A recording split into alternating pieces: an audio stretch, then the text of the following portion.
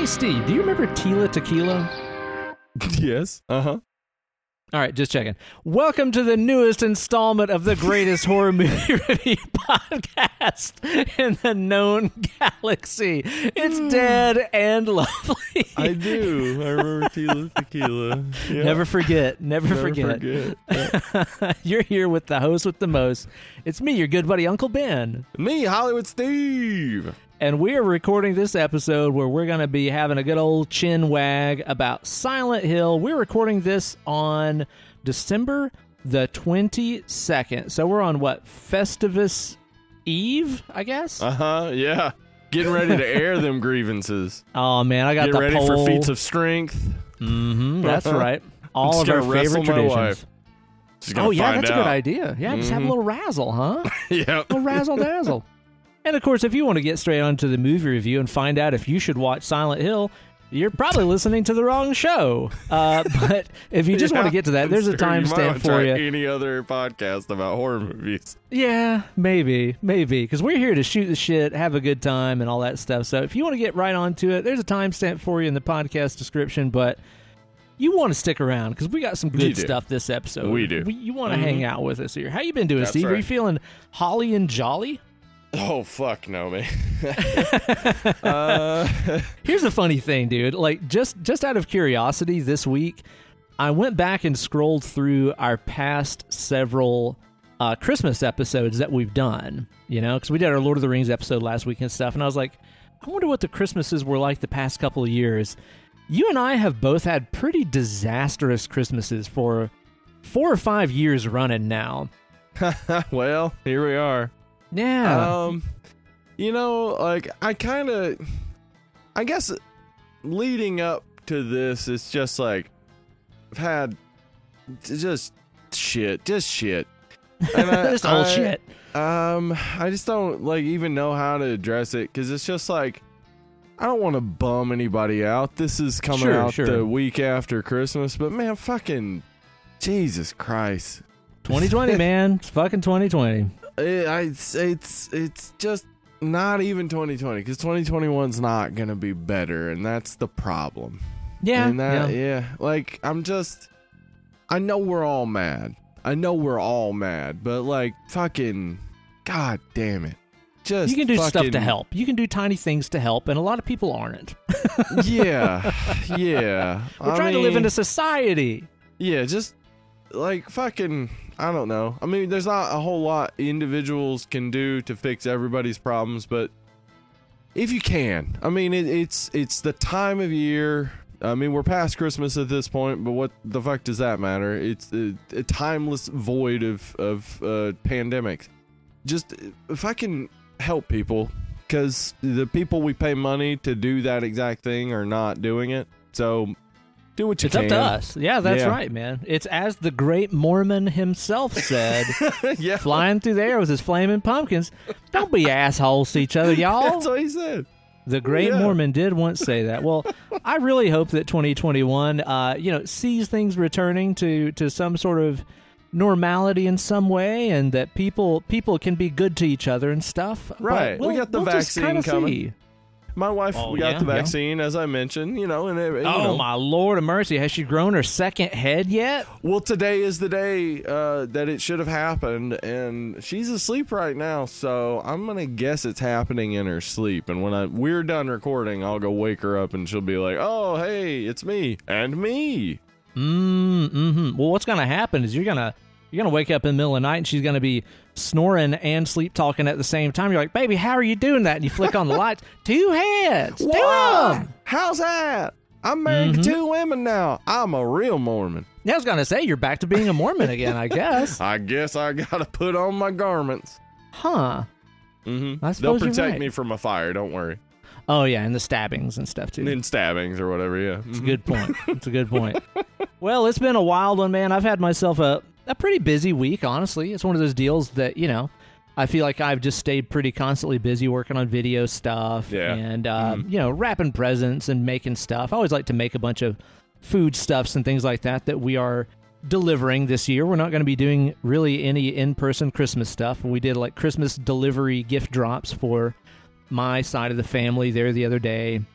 And we're going to do the same thing for my wife's side of the family. Just drop stuff off on the porch and either open presents on Zoom or just, stand back and watch the paper fly through the air as people open gifts or whatever. But I ain't going nowheres. Steve. We ain't doing nothing. No, on Christmas Day, my wife will be at work. So Yeah. I normally do get to hang out with family, and I like that bit, and that's a bummer. My mom did send me what do you call it? One of them gift cards. Oh, yeah? Uh-huh. Yeah, Very handy. and it very had handy. a dog on it. Very sweet. Thank you, Mom. Okay. I don't well, think very she good. Way to go, listens, Mom. but I'm thanking her anyway. She knows. Her mom senses are tingling right now. Yeah, we're just gonna stay in. I'm gonna be cooking a prime rib for the first time. Never done that before. Fuck yeah, that's awesome. I got a gorgeous ass prime rib from Hen Hawk Butcher Shop in the Old City, Knoxville. Yeah, Grass fed, marbleized, ready to roll. I hope I don't fuck it up. Hey, Hinnock, if you ever want to advertise, That's true. I'll You let could your do boys. that. Mm-hmm. That's right. I'll take meat rather than money, honestly. I mean, the money's gonna go towards meat anyway. Yeah, so what's the difference? Cut out the middleman, right? Yeah. Yeah. Man, So I'll that's tell awesome. you what. Yeah, prime rib. I'm sipping myself on a little bit of nog right now. Oh, you noggin it? Mm-hmm. I've got a Cruise Farm eggnog, which is delicious, but I've also dumped a bunch of bourbon inside of it. Good call. It's getting pretty good to me. Are you a nogsman? Are you a nogger? Oh, I love eggnog. I cannot have any. Because if I did, dude, You'll have all of it. I'll have all of it. That's always been my problem with eggnog and things like peach nectar, things that are super thick. I don't know why they just taste so perfectly right to me, and I can just go through so much of it that it's terrible. A peach nectar or eggnog, an infinite amount of sugar in every serving. Oh yeah, it's so good. Totally. You got a brand preference when it comes to a nog? Ooh, Weigel's makes a good nog. I was gonna say Weigel's. If you're going full nog, you might. Weigel's is a local, what is it? It's a gas station basically market chain, / convenience store. Yeah. Mm-hmm. They put sugar in their milk, which makes their milk very popular. So if you're Do going they for eggnog, really? yeah, they do. They add sugar to their milk, which is why their milk is so popular. That explains it. Yeah. So yeah, that's those are the people to go to for eggnog. Honestly, we talked about it, I think last week. If you're gonna go say French toast, or you're gonna go for candy for breakfast or whatever, fucking go for it. Just go all in, man. Out. Yeah. It's don't do it every day, but come on. Right. But Treat go yourself a for little it bit. when you do. Yeah. This Cruise Farm one is really good. It's not overly sugary. It's not overly nutmeggy. A lot of times people can go really overboard with that nutmeg, and it just They becomes can. an assault. But this just has Right. a nice mild amount to it. It's also not overly thick. Whenever you buy, I don't know, the Southern Comfort brand or whatever, Oh, you yeah. can tell it's just this is a fuck ton of carrageenan in here. That's just making it gelatinous, and it sucks. Yeah. This is more natural thickness, almost like buttermilk consistency or something like that. Ooh. Yeah. That's how you It's like a taste of country living, I'll tell you that, man. Pretty damn good stuff. So, what have you been watching this week, Steve? Anything good? Man, I have watched so much good stuff, and unfortunately cannot talk about some of it because it just came out. Just a and little bit I fresh. really, do not want to ruin it for anybody, but Mandalorian Season 2 is... The Mandalorian is the best thing about the Star Wars universe, period. It's fucking amazing. I've seen people saying, oh, it's better than those sequels, and then other people being like, it's better than the prequels. I'm telling you, it's better than the original series. Wow. So you're that hardcore about it, huh? Yeah, it's by far better than those movies. Yes, you need those movies to set up The Mandalorian. The Mandalorian wouldn't make any sense in a vacuum. Mm-hmm. But, god damn, do they nail It's so every single story. It's so fucking good, man. And it totally runs with the whole space western idea Yes. that the original trilogy And was that's- founded on. Yeah, and that's where I love it. Because the original trilogy goes with that, but doesn't nail the western the way the Mandalorian does. And I love westerns, so the Mandalorian is the best. I mean, he's not even pretending that the original trilogy is not fucking amazing.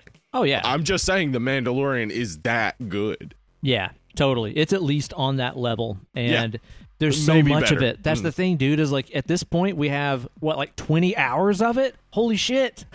That's like 10 movies worth, and it's all fucking awesome, man. Yeah. Yeah, I'm right there with you. Like, I've not talked to anybody that hates it. And I'm talking, whether it's like hardcore Star Wars fans that lost faith with the new trilogy, or Right. kids that grew up with Phantom Menace and stuff like that love those more than we do. Right. It's basically universal, where it's just like, if you like things that are nice, you like The Mandalorian because it's fucking awesome. But yeah, we It won't really is. we won't spoil it or anything like that, because Yeah. there's some magic in this season, and I don't want to take that away from anybody. It unfortunately got slightly spoiled for me, and I was like, "Oh, surely that moment is not like the pinnacle of the season." Turns out it was, and as it was about to happen, I was like, "Fuck, Yeah. God damn it! I wish I didn't know this was about to happen." See, I didn't know that it was coming, and whenever that thing happened, like my hairs on my arm were standing up and shit. It's so it was good. like electric. It was Yeah. fucking amazing, man. Yeah, they really knew how to build the world out when they made that series. Yeah. I think everything they're doing with it is fantastic, and I would love to give Jon Favreau the keys to the entire thing I and just really let hope him they do drive that. it. Yeah, and I think that is in the cards, because that's the Kevin Feige MCU model. Yep. Where basically you have the one epicenter who's got everything in view, and everybody else is pitching to him. I really would like Jon Favreau to have that control, because I trust him. I think he could do it in a way that will not dismiss stuff that's been done recently, because I think that's something a lot of Star Wars fans want, and I don't want this dismissal of recent movies or the prequels or whatever. Embrace all of it. Embrace the cartoons. Embrace every bit of it you can, and just roll with it. I'm convinced if anybody can do it, it's him. It's him, yeah, absolutely. And fucking honestly, like watching, I won't say anything to spoil any episodes, but watching and seeing it, because I watch everything with subtitles on, because I'm an old person. Seeing Frogman yells in Frog. I was like, Frog. that's the most honest Star Wars has ever been, and I fucking love it. That's true. He is a frogman yelling in Frog. Yeah, you don't have to give him, he's not a fucking Frogonian or anything. He's a frogman. Fucking whatever. Just go with it. Yeah, go with it. And I'm like, yes, I want to. Thank you. I want a soap opera about them Frong people. I want to just see them fronging and just developing their little romance and stuff. I want to see that. Yeah. They're so sweet, those Frong people. They are. I love so, it, man. Slight spoiler, they're frog people, I guess. Yeah. Oh, no. Fuck. Yeah. I also watched Big Mouth Season 4, which, again, I don't want to spoil, but Yeah, like, we're fucking about how do you spoil it? Like 3/4 of the way through it. So we've not finished it yet, but holy fuck. Was it not amazing? I've been loving it. It's the best. God damn, that show depicts puberty in a way no one has ever really depicted it. Absolutely. And it just continues growing, too. Like, that's the thing, is after the first couple seasons of that show, you're like, well, where else can they go with this? And then, even in this new season, there's still more new directions and new perspectives and things that you've never seen explored this way. Like, all the time while we're watching Big Mouth and just, laughing our dicks off, my wife is just constantly like, I've never seen girls' puberty depicted this way before, because it's accurate. Yes. Very accurate. The show is so good at depicting so many different perspectives in a way that, like, just no other show has nailed on the teenage level. I mean, like, Freaks and it's Geeks also hilarious, and some other shows though. have been really good at it. But yeah, this show nails it and makes all of it funny. Yeah, exactly. And it's funny, too, because it's like, it makes some of those, honestly, big topics about sexuality and going through puberty and changing as a human and stuff. It makes that stuff a lot more easy to digest and a lot more easy to approach, because you're laughing the entire time, too. Yep. It really is fantastic and is doing things that no show has ever done. And it's a fucking animated Netflix show. I can't say enough about it. Also, just after seeing season 4 and you telling me how much you were liking it as you watched it, I really think you need to watch BoJack Horseman, dude, like, as soon as possible. Like, so that's another funny thing, is like going back and listening through those earlier holiday episodes. I just listened to the intros of a few of them. One of them from, I think, like 3 or 4 years ago, we talked about Big Mouth. and BoJack Horseman, and I was like, I need to watch that. You do. Dude, BoJack is like it's like grown up Big Mouth. It's like, what is adulthood like in reality? Oh, okay. I got it. And it nails it. And it's all, I mean, you know, it's not everybody's adulthood, but it is adulthood for people who work in entertainment and stuff like that. Like, nice. It's exactly what adulthood is like, and it's scary accurate and like just nails everything and is funny, and also just like Big Mouth can really cut you to the exact like core and be like, fuck, why are you looking at me? This is I'm watching a show. Badass dude, man. So yeah, definitely watch the new season of Big Mouth if you've not. Have you got anything else cool this week? Yeah, I watched. Okay, well, as far as cool, but I watched something. You watched a thing, huh? Yeah. Okay. So, you know, it's at this point we're around Christmas, and my thought was I'm gonna watch all the Black Christmases this month, and we talked about Black Christmas 2019 last episode. Yeah. And of course, I'm gonna watch Black Christmas 1974 on Christmas itself, but I never had seen Black Christmas 2006. Yeah, I knew people hated it, but I never saw it. Boy, let me tell you something about that movie. It's really good. It's a cinematic experience, the likes of which has never been known. Okay, so last week we talked about how 2019 seems like so disconnected from the movie it's remaking. Yeah. 2006 seems so connected and then like overly disconnected. Like, ooh. It is like, it's like, you know that movie you like, right? Well, hold on.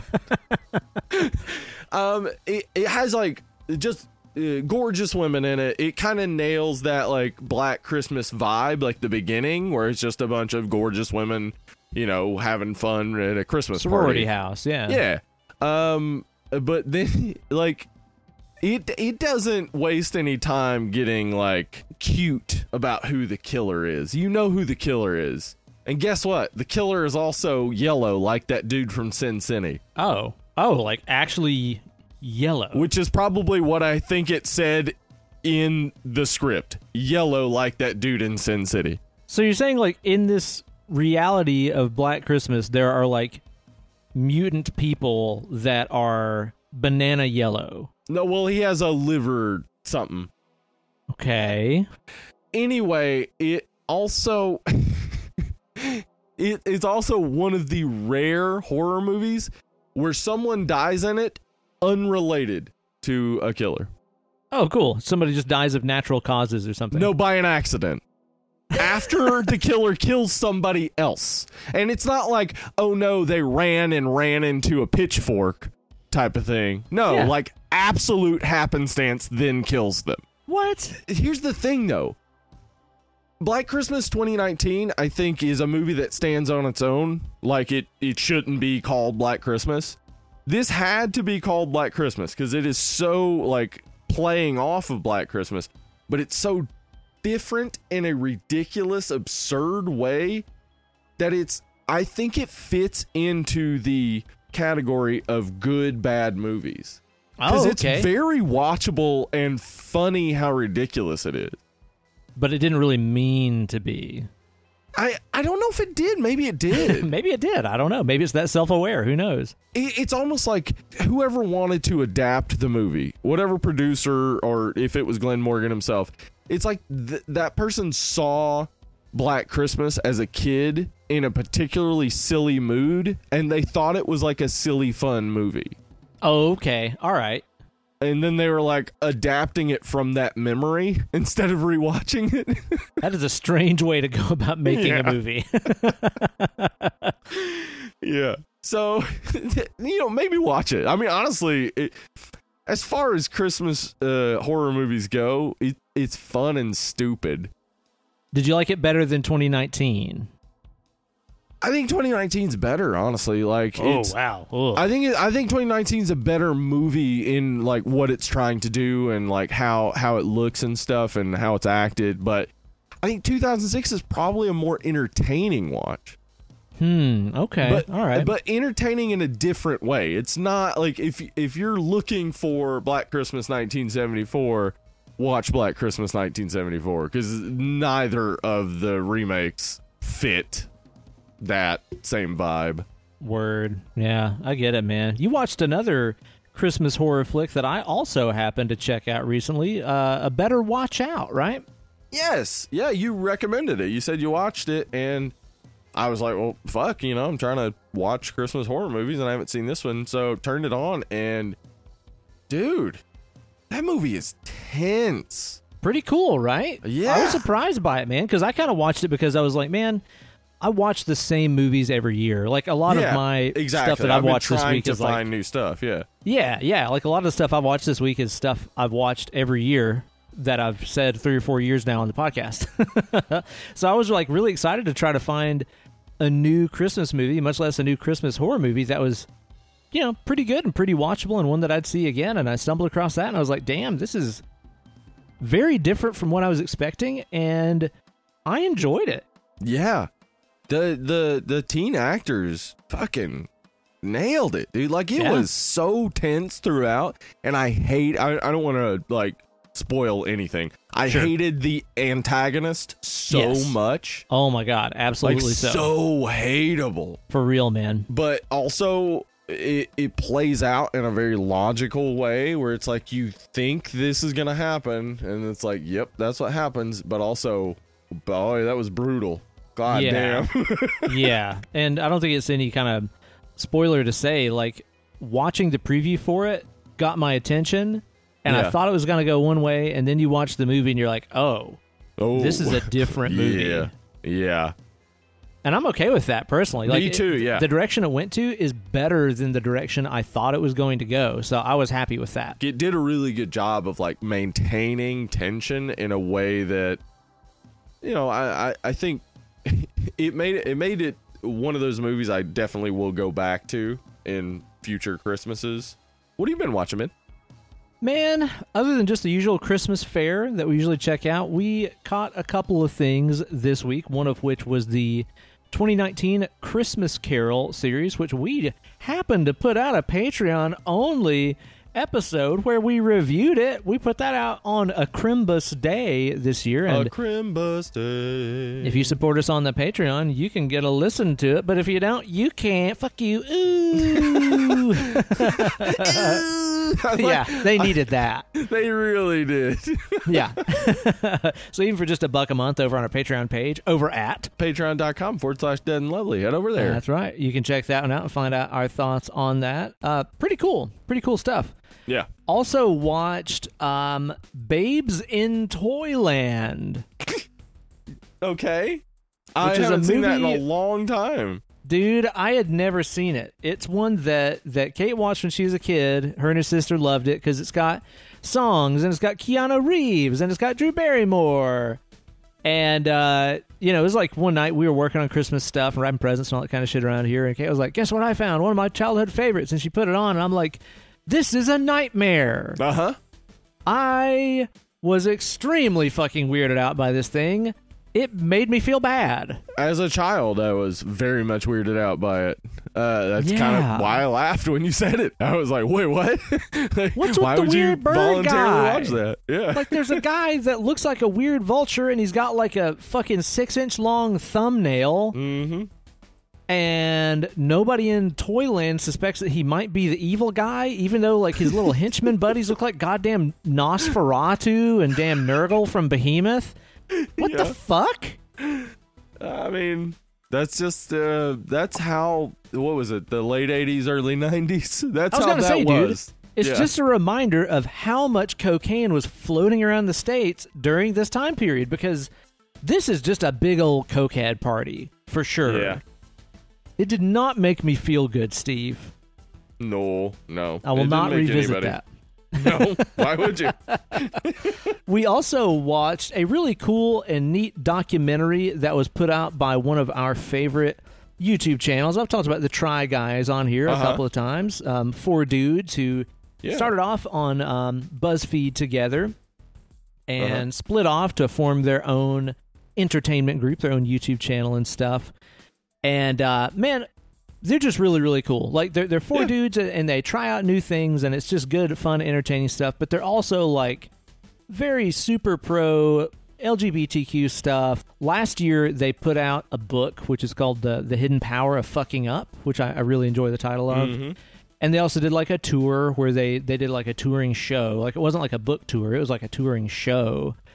And they put out a documentary that you could buy tickets for. Of course, I'm sure it was supposed to be slated for like a limited theatrical release, but 2020. So they did like a streaming thing where you could buy tickets for it and watch the premiere, and they had like a red carpet thing that was before it and stuff. That was really fun, and I was just very happy to give those guys some dollar papers. You know, it's like, yeah, I've watched their videos and stuff like that, but dude, I've watched thousands of hours of those guys on the internet. It felt good to actually give them some dough. Well, we bought the book last year too, which is really good. But it was totally fun, man. It was a good watch, very well made, and kind of gave you some good behind-the-scenes stuff about what it's really like to be booking a tour while you're also putting together YouTube content and while you're also, you know, having kids at the same time and all this kind of shit. It was a good watch, man, and I do think Eugene that they're just came good out dudes. last year too. Like that was a big part of it as well. Yeah, it's his big coming out video, that beautiful music video that he put out, which is amazing. You watched that, right? I did. I like watching it. Like, one, very powerful, but two, all I could think about was that episode of Always Sunny with Max, interpretive dance at the prison in front of his dad. Which I've not is, watched by that the way, one. You haven't? It's gorgeous. No. Wow. It is one of the few episodes of Always Sunny where shit gets like actually serious, and it's like, wow, okay, really, yeah, it's like deep, like all right. But yeah, like that's what I thought about when I saw that video. But yeah, it's beautiful. It's a wonderful thing. So I've also seen Keith eat a lot of things. So eat the menu videos are always good. They are, especially because Keith has those like ridges on his tongue, so everything spicy is like super spicy to him. Oh yeah, he gets blowed up all the time, man. Yeah, good watch. So we enjoyed that and stuff, and it was fun just kind of like being there and being a part of that. But I'll tell you one thing about this year that I'd kind of totally forgot about, and this has kind of got my gears turning a little bit here, where I'm like thinking about things that were a normal occurrence pre-2020 that I've just kind of totally forgotten about, because we paid tickets to watch, we paid money for tickets to watch this live stream thing. So we're sitting here watching it, and we got some Adobo pizza, so we're eating and stuff while we were watching it. And one thing I'd kind of forgot about, because I've not seen a movie in theaters since goddamn Birds of Prey in like February. Oh, damn. You remember how like whenever you're watching a movie in a theater and you really have to pee? And you just kind of have to like play Russian roulette and figure out if it's a good time to go, or you just sit there and hold it in misery. Forgot about that, because that's what I was doing during this stream, where I was like, I'm about to fucking pee my pants, but I can't pause this because it's a live stream. Kind of forgot that was a thing. Normal little things that you just forget about. Do we miss that? I don't miss that. Right? Honestly, I don't really miss that. And I was thinking about other stuff. Like, dude, like, when's the last time you went to a restaurant and had to wait on a table? I mean, I don't eat in anywhere anyway, but like... Right. Well, I haven't gone to a restaurant ever. Never. You've never been to a restaurant. Months, I have not gone to a restaurant. So, yeah, I bet that's not a thing anymore. You know, it's just one of those things that I'm like, I don't know the last time that I did that. When I was like, I want to go eat somewhere, and then they're like, you have to wait before you can sit down. Like, I don't know. I've eaten outside on a few patios and stuff like that over the summer, but that's about it. It's just like little things that you forget are like normal, you know? Yeah, man, I'm missing normality. I honestly I hesitate to talk about this shit because it's just like I don't want to burden anybody, but also like at the same time though, I think everybody's going through it, right? Yeah, everybody's going through it. Just like I don't know what time it is ever. Yeah, never. I don't see the sun most of the time. Like today. There we go. Case in point. Yesterday was the shortest day of the year. And like I had physical therapy, so it was the first time I had seen the sun like been out in it in a few days, and I felt like a fucking vampire. Like, Did you feel like Gollum coming out of the cave? yeah, like fucking, it hurts us, precious. Like I did not like it. I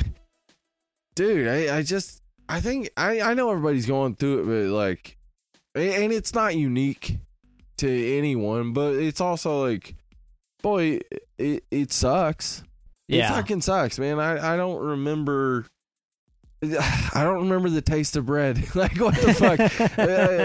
It burns us, precious. Like, I Strawberries feel like, and cream. yeah, I just feel fucking like out. I get it, And man. Silent Hill, honestly, this movie, like, I don't love it in any way, but it felt right. It felt like, yeah, you're just in this separate world. Yeah, where time is kind of irrelevant and stuff monsters just cycles. just exist and everything sucks. Yeah. A little too accurate, huh? I get what you mean, though, man. Like, honestly, you know, I've been very thankful and very fortunate to be very busy all year, you know, where it's like, yeah, I've not been out touring and playing shows and doing rehearsals and stuff like that, but I've constantly maintained a level of busyness. But I think, honestly, it's just because it's the holidays, and I'm in that rhythm of the year where I'm like, this is the time where you're supposed to be going to see your family and see people. I've kind of been having a little bit harder time with it this week, too. Yeah, I feel more like a fucking shut-in because of it. Because it's just like no matter what, around this time I would still go see my family. Like, even if I hadn't seen them all year, it was like, well, Christmas, I'm gonna see my family. So, it fucking sucks. It's odd, man. But, you know, that's the great thing about having creative pursuits, such as doing a podcast. Yeah. You know, it gives you something to focus on. It gives you something to do and a reason to interact with other people as well, because, you know, I don't do a lot of hanging out with people these days, Steve. No. It's approximately the worst, none. dude. I miss everybody. I miss anybody listening right now. I miss you. I don't even know you. I miss you. I miss people. It is the worst. I do want to get back to normality, so let's all fucking get injected with our Bill Gates microchip and get our superpowers or whatever. I don't Just get on with it. Yeah. I'll tell you what, Steve, I would like to raise a toast to that. I finished off my Eggnerg, and I'm about to open myself up a co-beer, a Dead and Lovely tradition. I've got myself a Lagunitas Sucks that I'm sipping on. You sent me a picture where you got a 6-pack of that. Yeah. A couple weeks ago. Got me jealous. I was like, well, I'm gonna drink. Like, I don't drink beer very often, but Lagunitas Sucks is out, so fuck yeah. You gotta get that, man. Yeah. Well, Kate actually surprised me with it. Come back from the grocery store with a 6er of Sucks, and I was like, oh my lord, Steve just had himself some of this stuff, so I was excited to have me some. I raised my glass to you. Lagunitas makes a quality item. I'll tell you that, man. Do. Yeah, this beer does not perform as advertised, as it does not suck. That's true. That is a good point. It is lying to you by existing. Yep. It's saying to you, we suck, but in fact, they do not. No, not at all, man. It's a delicious beer. Like, it's a little less hoppy than, let's say, the Maximus or the Hop Stupid or the regular IPA. It has a little bit more of a malty backbone, and I think the ABV is higher. I want to say it's maybe 8% or something like that. So it's a little bit different for Lagunitas, but man, I was thinking about it, and I was like, I don't know if I've ever had any Lagunitas beer that I would describe as sucking. Like, I think they're I think the all lowest, amazing. Yeah, the lowest tier is the Czech Pils. Which like, is still really good. It's like, that's still the really beer, fucking good for a Pilsner, yeah. Yeah, that's the beer that led me to Lagunitas. Is because, like, even before I drank IPAs and stuff like that, I saw that Czech Pilsner at the Pick-a-Six at the Food City. Yeah. And I got it, and I was like, man, these people know how to make a good beer, and that's what led me to Maximus and shit like that. Yeah, I'm a big fan. I am drinking on an Evan Williams. Same thing I was drinking last week, in fact. Yeah. Evan Williams Bottled in Bond 100 proof. Woo, look out. I don't know how readily available this is to people, but if you like a nice, spicy bourbon, I guess it's not a bourbon, it's from Tennessee. It's a Tennessee whiskey. If you like a nice Tennessee whiskey with some spice to it, fucking Evan Williams Bottled in Bond and 100 proof. It's like $25 a half gallon. I know that sounds like it's not good, but it is so good. Oh, yeah. I've waved the Evan Williams flag for a very long time. I even think just the regular Evan Williams Black Label is far superior to, like, so let's say good. Jim Beam and even straight up Jack Daniels. I mean, if you're making Jack and Coke and you are craving a Jack and Coke, Jack Daniels is kind of the only thing that'll do. Well, Same goes you for want like that exact Captain flavor Morgan profile. Yeah, Captain Morgan and Coke is very specific because Captain Morgan has like a certain sweetness to it that really complements Coca-Cola. Yeah, for sure, man. But, you know, if you're just going for just like, I need some cheap whiskey, whether you're making a mixer or just drinking it neat or whatever, I think Evan Williams fucking stomps a lot of stuff out there in that price range. Yeah, I drink it neat all the time, I'm telling you. Evan Williams. Fuck, Evan Williams, holla at us. Yeah, sponsor your boys. Fuck around, find out, see what happens. Well, cheers to you, Steve, and I'll tell you what, cheers to Vidya Games, because I'll tell you this, man. Vidya Games, I love them. I myself have played a Vidya game for quite some time in my life. In fact, I would say the entirety of my life, as far as I understand. Wow, that's a long time. Yeah, I my earliest memories involve playing video games. So. Some of my earliest do as well, man. Yep, absolutely so. Because we got our Nintendo Entertainment System, you know, right around when that came out, which I would have been barely alive at that point. But some of my first memories are of playing it. We had Odyssey 2. Oh, wow. Because my grandmother worked at the Magnavox factory in Jefferson City, Tennessee. That's right. So growing up, like, we had the Odyssey 2 the entirety of my life, basically. That's cool.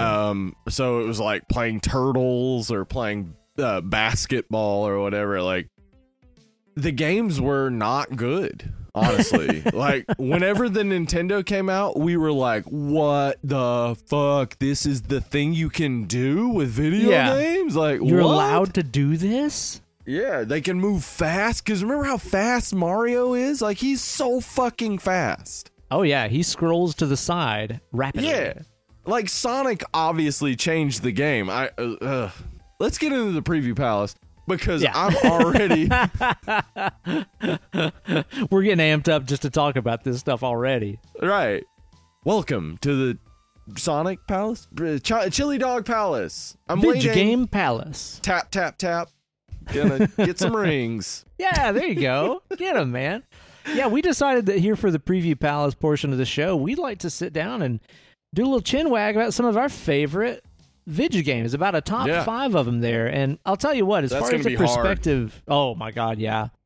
But as far as the perspective from my list right here, you know, I feel like it's worth mentioning that all through my childhood, I was super hardcore into video games. Yeah. Like, extremely obsessive. Like go outside insane. type of, like, get off of that, you're sitting too close to the screen type of shit. Yeah. Oh, yeah. Like, maybe we should limit how much you can do this. Exactly. Like, the concept of limiting it was brand new. Where your mom's like, maybe we should. And it's like, nah, Mom. No, you don't need to do that.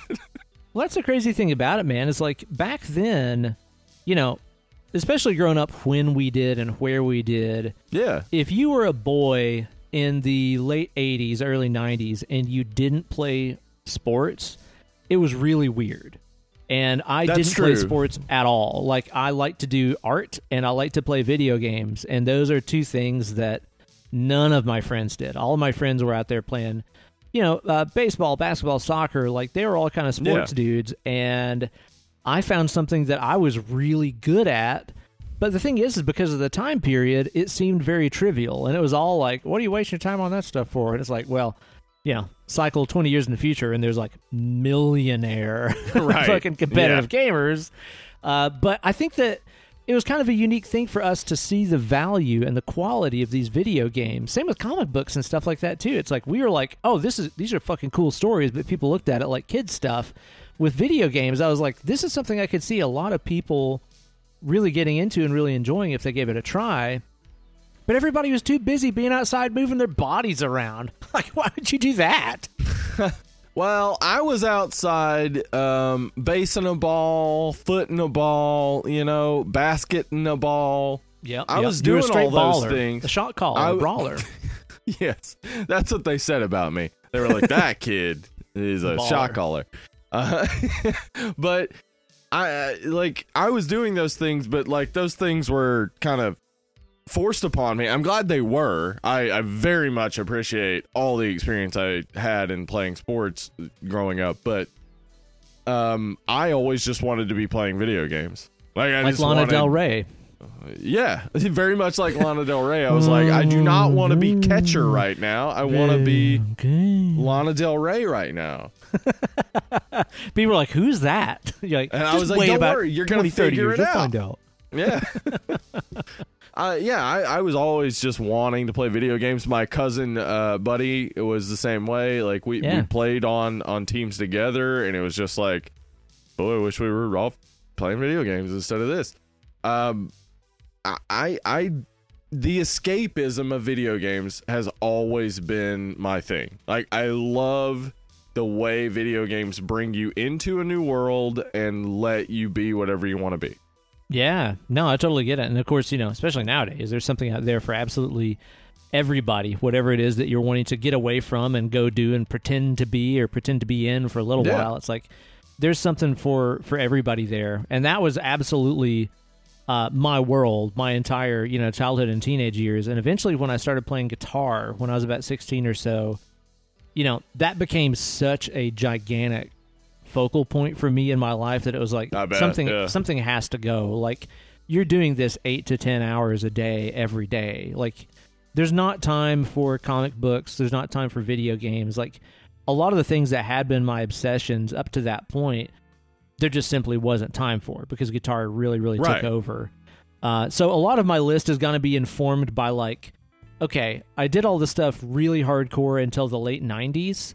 And then since then, I've discovered a few things that I've become mega obsessed with that are more like pick up and play, and it makes me super stoked for a while. But then I can always put it down and get back to work and playing guitar and stuff like that on my list. And one thing that I'm super hyped about, man, as I said, we're not doing like Christmas Eve and Christmas Day as a family or anything like that. We're doing everything long distance, and we're staying here at the apartment and stuff. But I am so stoked because we have just basically made plans to like fucking play video games for those 2 days. Like, we're just going to lay around and eat and drink and play fucking video games. And I'm so stoked about that. So I'm sure there's a million things on my list here, or rather, there's a million things that aren't on my list that I would become mega obsessed with, but I just don't know about them because... Oh, absolutely, dude. Same for me. My list is huge, and I really am going to be... I am still struggling at this point to whittle it down to 5. So, you got any honorable mentions maybe that didn't quite make your list? Because I know for me,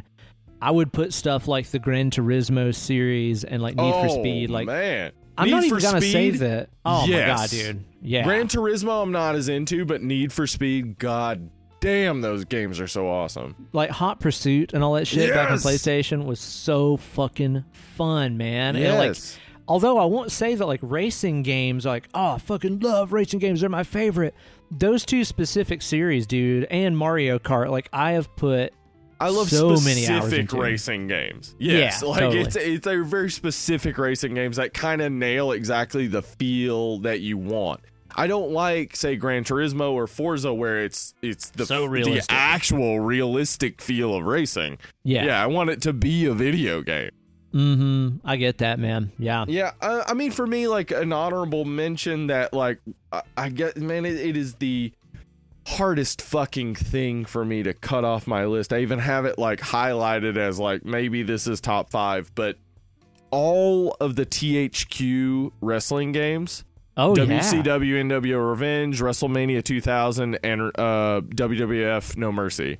Mm-hmm. It emulates WCW, NWO Revenge, I think, emulates perfectly the actual flow of a wrestling match exactly the way it should be.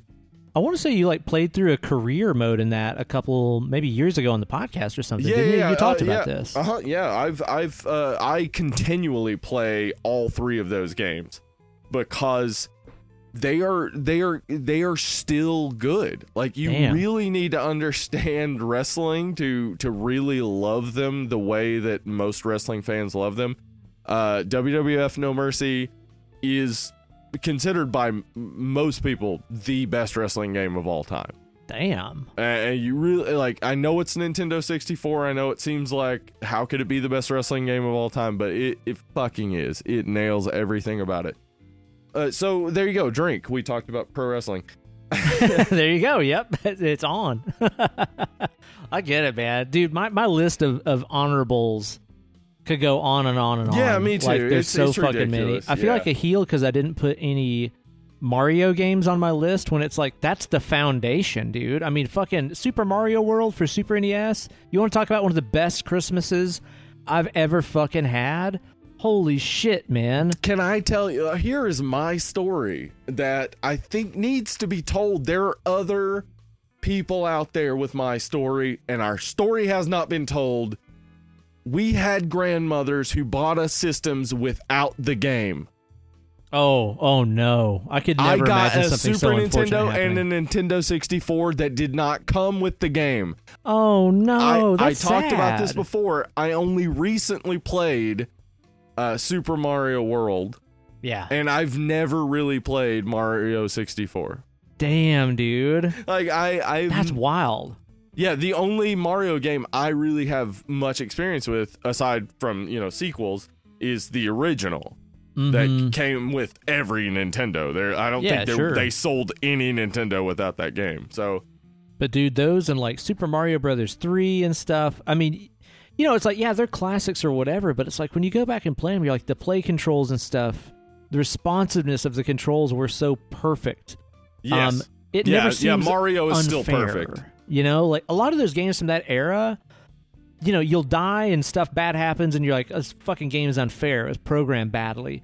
Those games are programmed flawlessly and they're fair. They're perfect. It's really bizarre that they were able to do that before that was even a notion in games. I mean, what Shigeru Miyamoto and that entire team at Nintendo were doing back then, I mean, you've got to wonder if they are fucking time travelers. It's insane. Yeah, they were just thinking way beyond the limits of anything they had seen so far. Yeah.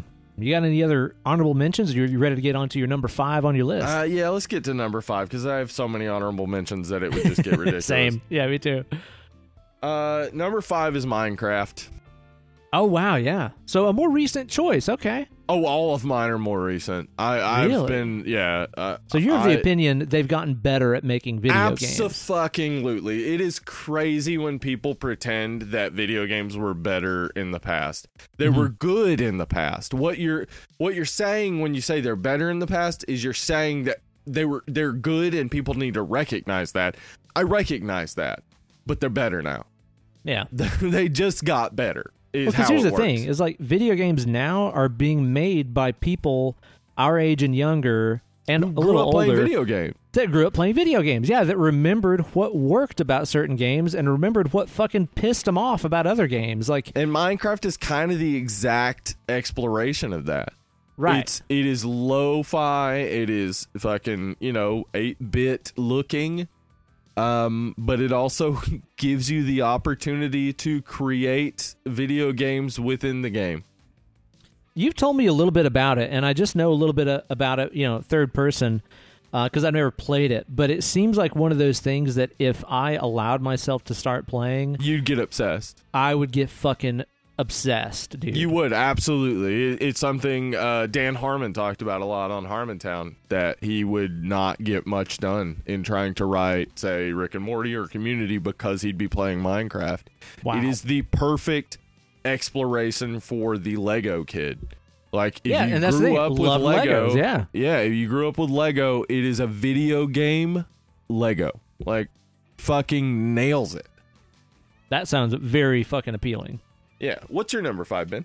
All right. My number 5 is one here that has made a huge impact on me from my early days as a Ute looking at pictures of this game in Nintendo Power.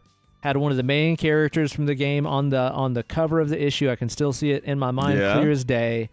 I read about it. I read the premise of the game. It sounded unlike anything that I'd ever seen before, played before, anything like that.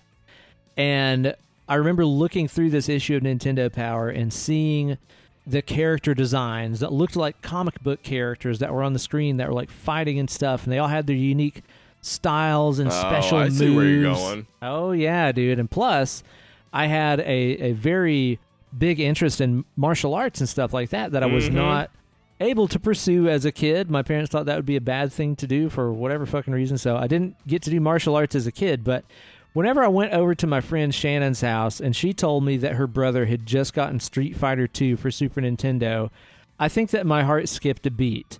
And I went in there and I played the game, and this is just the kind of fucking geek I was as a kid and still am to this day, man. Like, I picked up the game and I already knew how to do the special moves and stuff because I'd read about it in Nintendo Power. Same.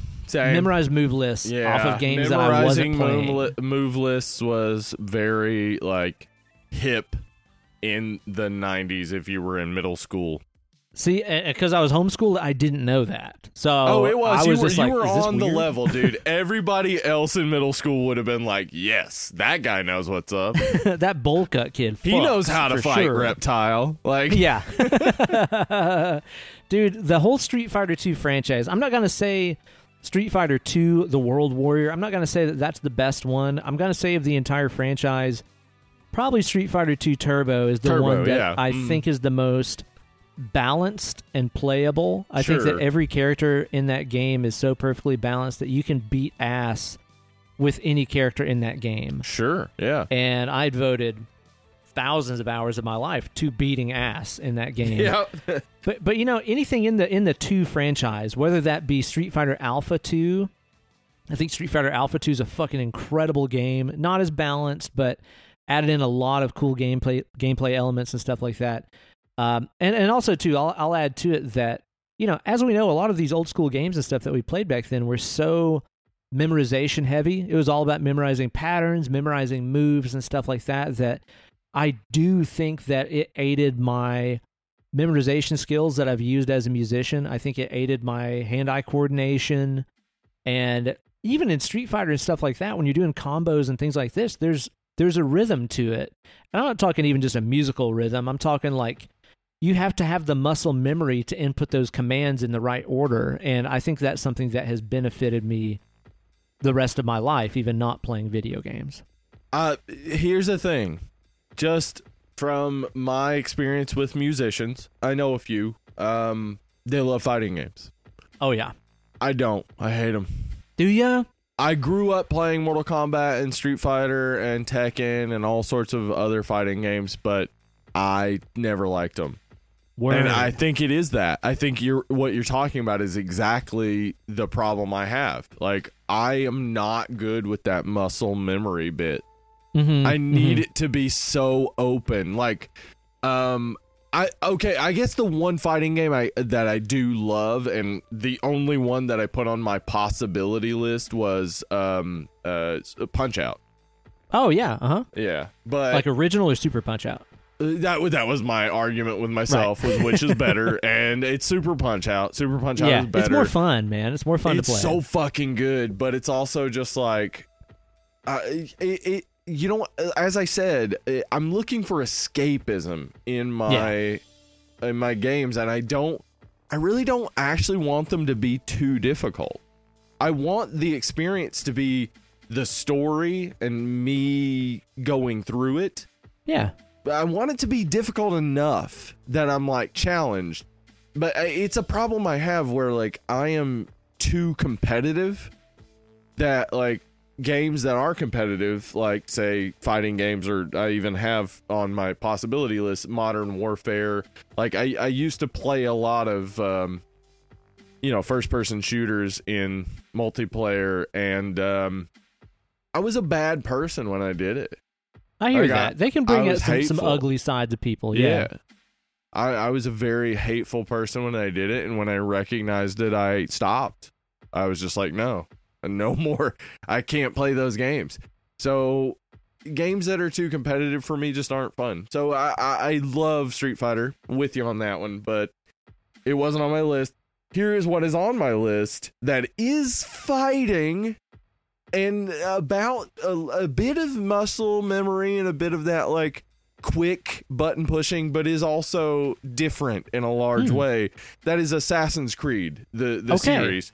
Again, a series I've never played before, but I know I would love. You absolutely would. You would love it because it does incorporate the muscle memory sort of elements, but it also adds in like deep story and good history bits. I know, like, I mean, it's funny to say, like, if somebody learned their history from Assassin's Creed, they obviously would be way off, but it's also like they know more history than most people.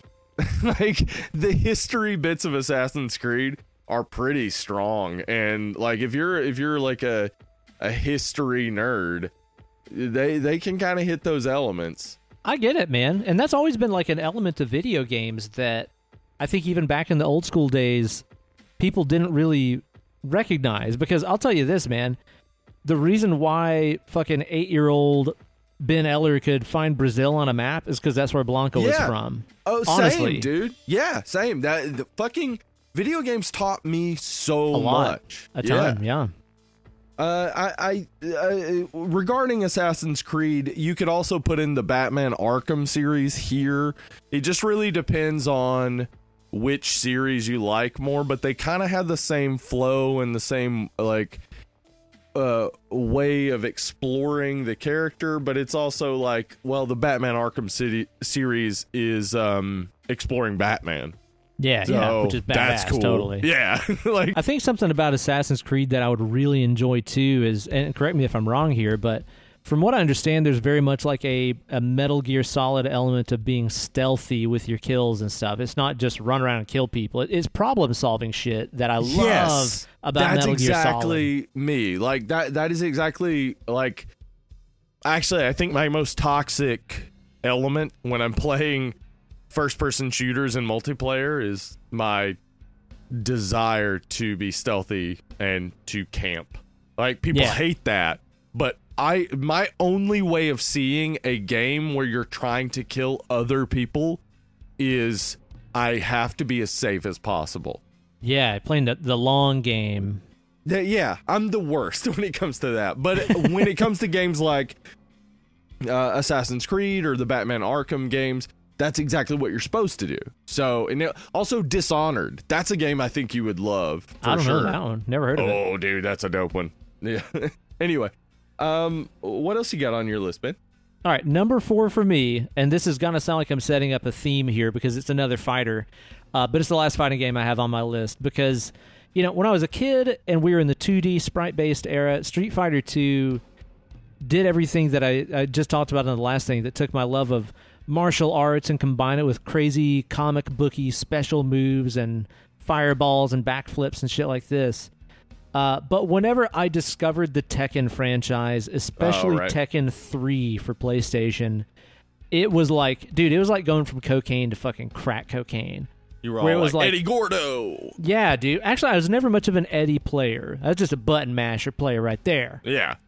But, dude, you can damn well bet I would grab King and I would hit you with all of those combination throws and stuff like that because the level of intense memorization that you had to do to play Tekken, it was the worst. Dude, it's every bit as intense as like memorizing every different fucking scale pattern on guitar. It makes sense that like I went from playing Tekken to playing guitar, honestly. Obviously, yes. It is as deep and demanding of the player in terms of memorization.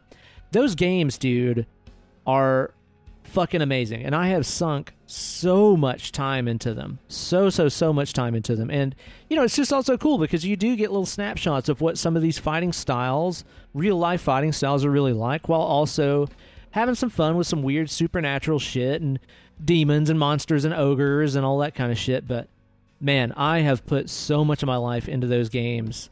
It's ridiculous, and again, it's just elevated Street Fighter in a lot of ways. Yeah. That everything you just said is why I don't like that game. I get it. Like, I also get why you like it. Like, there's very much this, like, desire to be able to control something that seems chaotic. That is, like, I just don't have it, but the people that do, it's like, I don't know how you do it. Well, that's the thing, too, man, is like now, you know, on this side of life where video games are more of just like a fun occasional diversion for me, not like my main pursuit or main hobby, whenever I, think about picking up a new game, or I even, go out and maybe buy a new game or something like that, and start trying to look at those move sets and being like, I need to go to practice mode and spend about an hour getting this 10-hit combo down. I'm like, yeah, but why? Like, why would I want to do that? It's weird because I've kind of been on both sides of it. Yeah. I mean, that is kind of my feeling about fighting games, is just like, well, what do I get from it? Yeah. Like, in the end, what is coming out of it? And that's why my top 5 is all games that just reward me for existing, basically. That's I don't the know. thing, man. Yeah, it's like, because nowadays when I look at like, well, why would I put all that work into doing that? The answer would be for entering tournaments and winning money and shit like this. When I was a Right. kid, it was so I could do it. Yeah, to That's accomplish something, to show yourself you could, like that. Yeah. But, now that I'm an old fuck, it's like, well, it has to produce something of value. And it's like, it used to not. It used to just be, well, I can't do it now, and it'd be cool if I could. Which, honestly, is kind of the way that I play guitar now, too, where it's like, well, I don't really need to learn this, but it'd be cool if I could. So I guess I'm still doing the same thing, but in different fields. Yeah, I mean, that makes sense. I'm going to give you a few games that I think you could enter real easy and not have to, dedicate your life to. I think my entire top 4 is games that, 1, will change your life by playing them, but 2, will not change your life in a way that makes it harder. Okay. And this was a tough choice of Rockstar game, basically. I had to choose between GTA and Red Dead Redemption.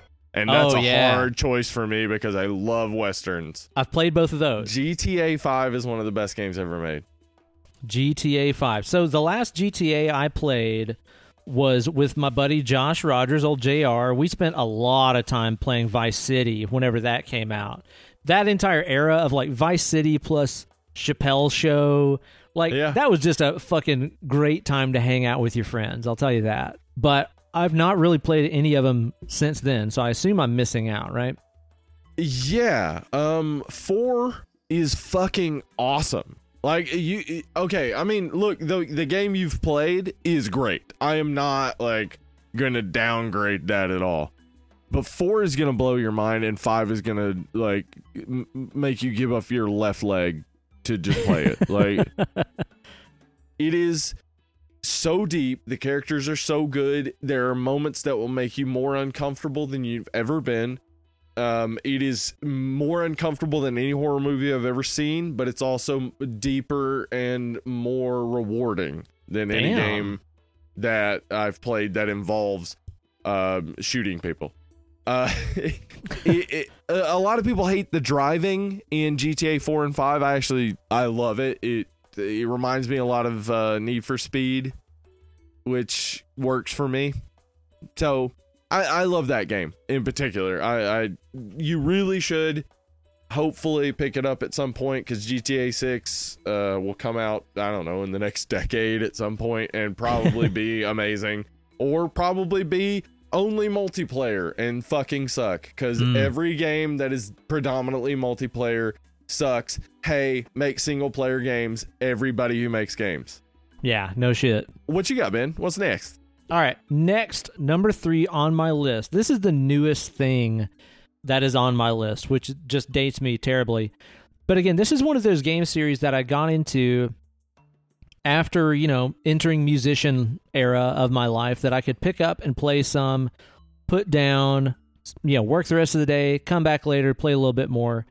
And you want to talk about becoming obsessed. I've talked about this game a couple times on the podcast before, because at the height of my Katamari obsession, it was the first thing that I would do in the morning, and it was the last thing I'd do at night, and I would fucking dream about it. I would dream about those fucking are the rolling best stuff up on my ball. Right.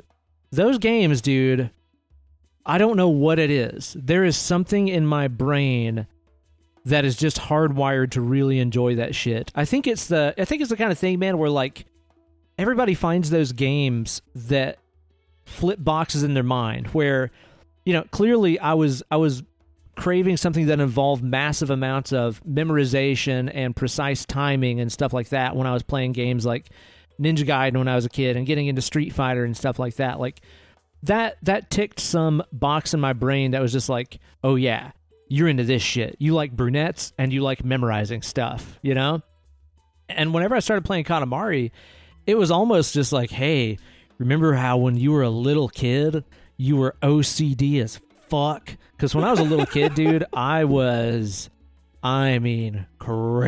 fucking OCD, which is something I've beaten, which is why I'm a slob now. But now there's something about the Katamari games that just tick that box in my head that's just like, well, you have to grow this thing. You roll a ball around a little fucking environment, and you have to grow this thing progressively.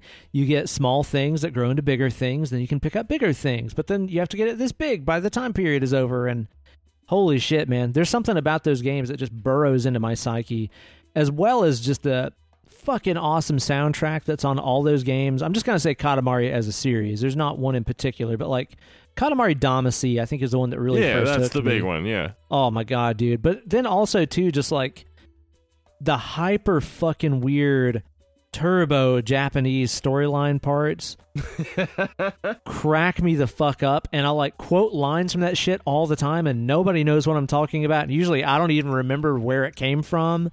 Yeah. Oh man! So if you ever hear me say something like "a pencil long," that makes no sense, and you're like, are you having a stroke? No, I'm probably quoting Katamari lines for no fucking reason. Yeah. Love that shit. I'm obsessed. That's awesome. Yeah. I'm a simp for an RPG, and an open world RPG is my shit. And oh, yes. an open world RPG with an amazing story and great developing of levels and things like that. Count me in. It was hard to choose which is 2 and 1. I'll just go ahead and lay down. Same with mine. Elder Scrolls is number 2. Ooh, I've heard you talk a lot about Elder Scrolls, and again, that's a series I have not You're touched. Missing everything. What are you doing? Like Elder Scrolls, like from Morrowind to fucking Oblivion to Skyrim, and like hopefully Part 6 will really nail it too. Those are some of the best games ever made. Like, goddamn, I've always heard. I still like the music, the environment, the characters, everything about those games is just so deep and rich, and then the lore is deeper and richer than any lore in any game ever. Well, there's like whole books you can read in the game, Yes, you can just pick right? up books and read books, and the books tell you shit that is not like, it's not like, oh, also this is how things are. It's like in a poetic verse, suddenly you're reading a book and you're like, oh, why does it mention that particular Daedra? And then you read another book and you're like, oh, it's referencing that other book. What is going on? Like, there's just so much depth to it. Damn, dude. Like, so many radiant quests and things that, like, change by you, like, making choices and stuff.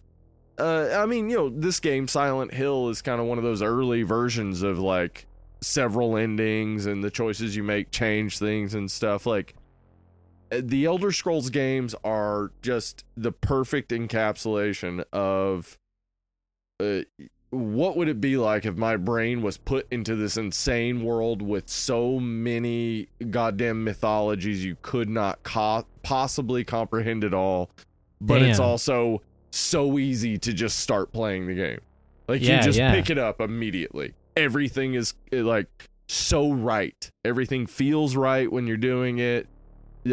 Archery, hitting people with swords, hitting people with axes, shield bashing, whatever. All that just feels perfect. It's a great game. I bet that it's one of those things that if I started, I would get just down the fucking rabbit hole. Yeah, Elder Scrolls Skyrim is probably the game I have the most hours in, and Damn. it's an embarrassing number that is over 500.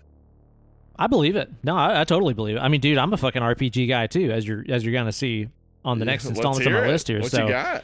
I totally fucking get it. And if I just vanish one day and nobody hears from me, it's probably because I've started playing those fucking games. Okay, number 2 on my list is another one that is just a pinnacle of my teenage years. Okay. You know, like a lot of these on my list kind of come from around this time period, I guess, where games were starting to be taken a little bit more seriously, when things were getting, you know, technologically to the point where we could have things that were more cinematic, like Metal Gear Solid and stuff, and the visions of the creators of these games could be realized in a way that was far beyond the 8-bit sprites of yesteryear. Mm-hmm. I'm kind of on a roll here. I'm kind of painting a picture, aren't I? Let's hear it. Final Fantasy VII. Fuck. Dude, whenever that game came out on PlayStation... It was insane, yeah. And it was one of the most hyped games of all time. Some of the biggest ad campaigns ever. I think it was one of the first times I remember seeing, like, you know, ads for a video game during, like, TGIF. Like, big, like, ABC TV, prime time. They're advertising a video game? Mm-hmm. What? Are they taking this seriously now? Not the mama. Commercial. Final Fantasy VII. Final Fantasy fucking 7, man. Did I do that? Commercial. Final Fantasy. Yeah. Mm-hmm. And, dude, it's like that was when games started getting a little bit more grown up. Like, I remember being completely shocked that there was, like, profanity and stuff in the game that used to not really be a thing, and there was some really, really, really dark elements to the storyline in that. And I'll tell you, okay, so whenever I got the game and we started playing it and started realizing that there was, like, a lot more kind of adult overtones in this, you got to think, in the super mega conservative household that I grew up in, like, if my mom fucking saw that stuff, like, that game would be returned, you know? Yeah. Yeah. So myself and, again, Josh Rogers, second time he's come up on this list, Old JR. Me and Josh spent an entire summer playing through that game. Yeah. An entire summer, just from start to finish, playing through that. And we played through the first maybe hour or two of the game probably at least 15 times that summer because I had a Nyko memory card. It was like a shitty third-party peripheral. Oh, no. Again, things I don't miss. Like, back in the day, third parties would put out peripherals for systems that didn't fucking work. The worst. That's not really a thing anymore. But it back probably then, is, but not as honestly rampant as it was, yeah. Right? But we had a Nyko memory card, and that's all that I had. And, of course, I couldn't afford a new one. I couldn't ask for a new $30 memory card so I could save my game. So we played through the first, hour or two of that game a million times, and then finally got a new memory card and spent the rest of the summer playing through that and, traveling outside of Midgar, fucking raising chocobos, getting Knights of the Round. And also, like, like hiding or getting past the really vulgar parts whenever mom would walk in the room or whatever. It was just really one of those moments where, how we've talked about on the show before, like whenever you find bands that you listen to but your parents don't, or you find things that you like but your parents wouldn't approve of. It's something, it's so unique. Transformative. Yeah, it's like you're making your own decisions. Yeah, exactly. This game was absolutely like that for me. And dude, even to this day, it's like when I hear the soundtrack to that game, because the soundtrack is fucking incredible. Such a good soundtrack. I mean, it's like I can picture exactly where I was and how old I was and what I had for dinner that night and how my bowl cup felt when I heard it the first time. That game, dude, I have put so fucking many hours into, and I've played through it multiple times. I've maxed out the clock. I've maxed out all my characters' stats. I've gotten every master materia. I've beaten, of course, all the ruby and emerald weapons and all that stuff. Gotten everybody's final weapon. And that final battle is still 2 hours long?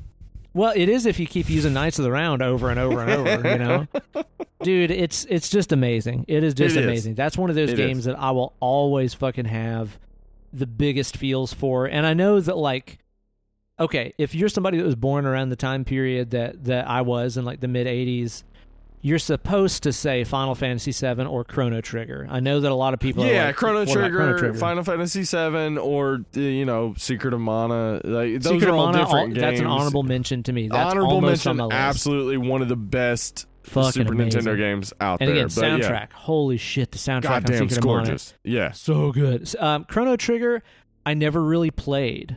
Oh, really? I have it for like Nintendo DS, and I've played a little bit of it, and I really enjoyed it. Yeah. Good. Oh, I've heard it's fucking amazing. Same for Final Fantasy 3. That's the other one you're supposed to say, but yeah. Oh, I love Final Fantasy 6 in Japan. Yeah. You know, I never really played it either. I had friends that played it, but I never really had a copy of it myself. So that's why I don't really know. 5 and 7 6 is the thing.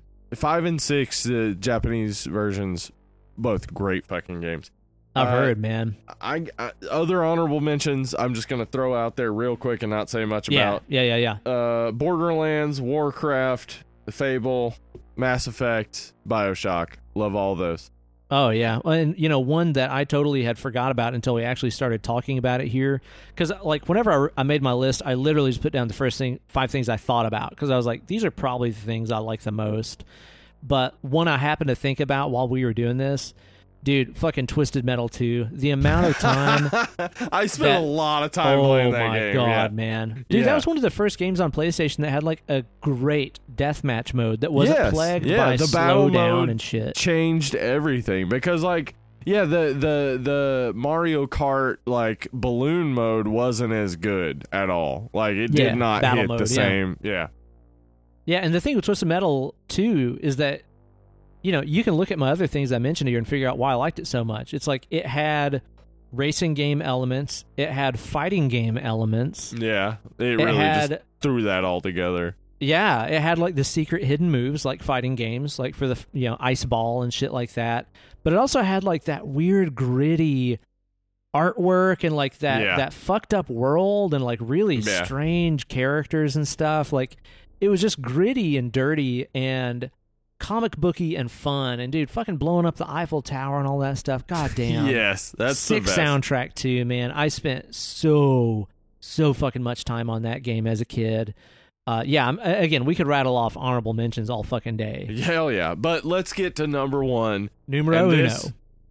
As I said, my number one or number two was kind of interchangeable, and I'm a total Bethesda simp, I guess. But Fallout, fucking and specifically Fallout New Vegas. I think Fallout New Vegas is one of the best. I guess that makes me less of a Bethesda simp, but the fucking balls of Fallout to be set in an alternate future where the 1950s aesthetic was the height of aesthetic. Yeah. So it's just a cool starting point right away. What? Yeah, and then like you're walking around listening to these songs from the 20s to the 50s.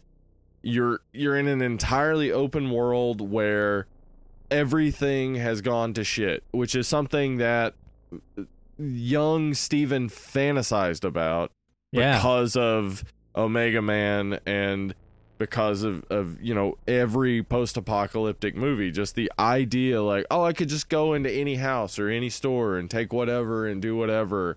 Like turning that concept into a game and then playing out the like full logic of that. Like what would happen? God, and again, that's what you get when, like we said earlier, when you have people that grew up playing video games. Yes. And then they start making video games. That's what you get. I remember one of the first times I felt that feeling was, and this is by no means like a great game or anything like that, but it had a good deathmatch mode that we used to play all the time. The Red Faction series, it's like a first-person shooter. You could like blow up anything. Like if you're in a building, you can fucking blow it up. Blow a hole through the wall if you want to get out. You got a rocket launcher. Great. Put a hole in the wall. That should be part of every video game. But I know, I understand why it's not. It's a lot of memory. But god damn, it's so cool. The idea that like everything you do in world has impact. Yeah, dude, and that's something that, like as a kid playing Doom and stuff like that, you're like, well, fuck, I got an RPG. Why can't I just blow my way out of this room? So then whenever another person that played that game and thought that made their game, they're like, well, I'm going to be able to blow a hole through the wall so I can get out. Obviously. I got an RPG. Why wouldn't I? So that game scratches a lot of those itches for you where you're just like, why can't I just explore everything and go in all these buildings and shit? Fallout is so gorgeous, too. I mean, Skyrim is gorgeous. Like, that, the game, seriously, Skyrim has moments where you will just pause and be in awe of the surrounding environment.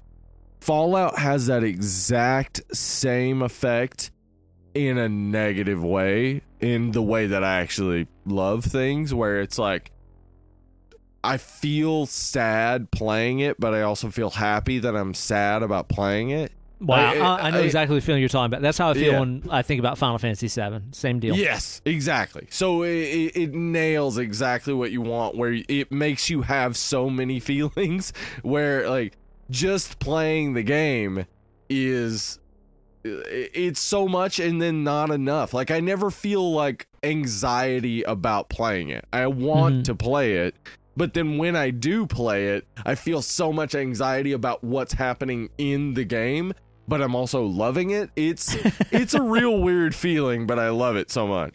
Wow. Yeah, I need to play those. Those are games that, like, it seems like anytime I talk to somebody who's into gaming from this side of the millennium and they find out about the stuff that I've liked in video games of the past, they're like, well, you've played Fallout, right? And Yeah, that's like, you'd no, love it. I haven't. I know that I would, man. One day, I've always said, man, One like, of these days. yeah, it's like I will fucking play guitar and make music long enough that I don't have to work as much and teach as much and stuff like that. That way I can play video games. I've said that for years, and I feel like I'm getting close. I'm getting close. Yeah. And, you know, you've listened to a few episodes of this show, Steve. You've been on a couple of them.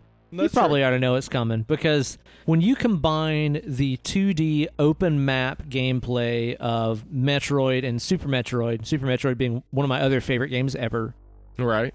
and you add in a heavy dash of RPG elements Uh-huh. with armor and weapons and spells and hit points and magic points and stuff, and you add in some goddamn Draculas, Yeah, vampires, put a Dracula in there. and you also add in the greatest video game soundtrack of all time, Oh, yeah. Mm-hmm. and you end up with Castlevania Symphony of the Night. You end up with something that scratches every itch in my mind. Yeah. That game and the level of obsession that I have for that game is insane. We talked about it probably most recently whenever we had Zach Householder from Whitechapel on the show, and we were talking about him and I playing that on the Whitechapel tour bus while we were out on the road together, and he was like, yeah, it was really kind of weird how you have every candle drop memorized in that game. Where, like, Zach would be playing the game, and I'd be like, hey, hit that candle. There's a $350 money bag in it. So it's like, hey, you need the axe you're going to get from that for this next boss battle. Go ahead and get that. I don't know what the deal is. That game is burrowed into my brain and my just identity like nothing else. It's insane. I will play it again at the drop of a hat. I'm always wanting to play it again. I can't get tired of it. It's one of the most beautiful things about a game. Yes. Like when you know it so intimately that not only are you playing the game, but like you're experiencing it. Like you're really part of it. You know it so intimately that you're using the game itself to explore the game. It's exactly what you want out of a good game. Is to just be so immersed in it that it's all that matters while you're doing it. And the thing about it is, too, is when you look at the era that it came out, you know, this is post Super Mario 64, where everything was going 3D, everything was going all polygons, even though the hardware wasn't really ready for it. Everybody was going that way because it was the new thing. It's exactly like what we see in CGI was kind of the in worst. movies. Yeah, that was kind of the worst of the like console wars. Was just like the best graphics were the best, and it's just like, well, no. What about the game though? Is the game any good? Yeah, the game matters. It doesn't matter what it looks like. Yeah, and that's the thing is, like, at that time, especially us young people, we're also infatuated with finding the game with the greatest graphics. Or, oh man, this game has even better graphics than the last game, more polygons on screen or whatever. Yeah. That the balls that it took of this team to put out a game where they're just like, no, this is just going to be 2D hieroglyphic style graphics, but with the best gameplay and the tightest controls, and you know, it's like 2D gameplay at its highest form. And just because it's using a graphic system that is quote unquote dated doesn't make it any less good. I feel like they did that game, it got widely ignored because it wasn't 3D, and then it wouldn't be until, you know, fucking 20 years later that we have phone games like Angry Birds and shit like this that are Right. showing you like, oh, just because it's 2D doesn't mean it sucks. Right. Right. And so the balls that it took of them to put this game out during this time period where the next and best and brightest and most 3D was all that anybody cared about. And they were like, no, we want to make the best. Well, there wasn't even the term Metroidvania Right. game back then, but they're going to make the best Metroidvania game ever. I mean, it fucking is half of the genre definition. Symphony of the Night is the fucking best, and goddamn that soundtrack, man. Ugh, it's so good. The Yeah. soundtrack is a 10 out of 10, man. I listen to it constantly.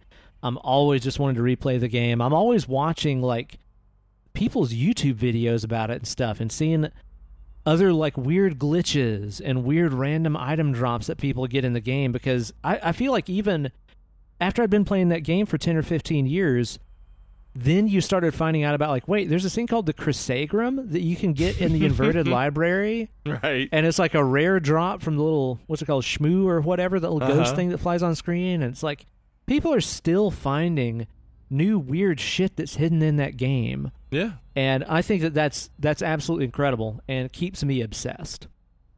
Yeah. Fucking solid top 5. I think so. It's crazy. We didn't talk about this beforehand. That Lot of we weren't variety. even close, like to the same top 5. No, we just had no overlap. entirely different. That's great. That's great. Yeah, definitely, man. We love some video games, man. I'm excited just to sit down and play some video games and stuff. I really want to sit down and play some more Hollow Knight. You remember earlier this year I started Yeah, playing you Hollow were Knight talking on the about it. Switch. Uh-huh.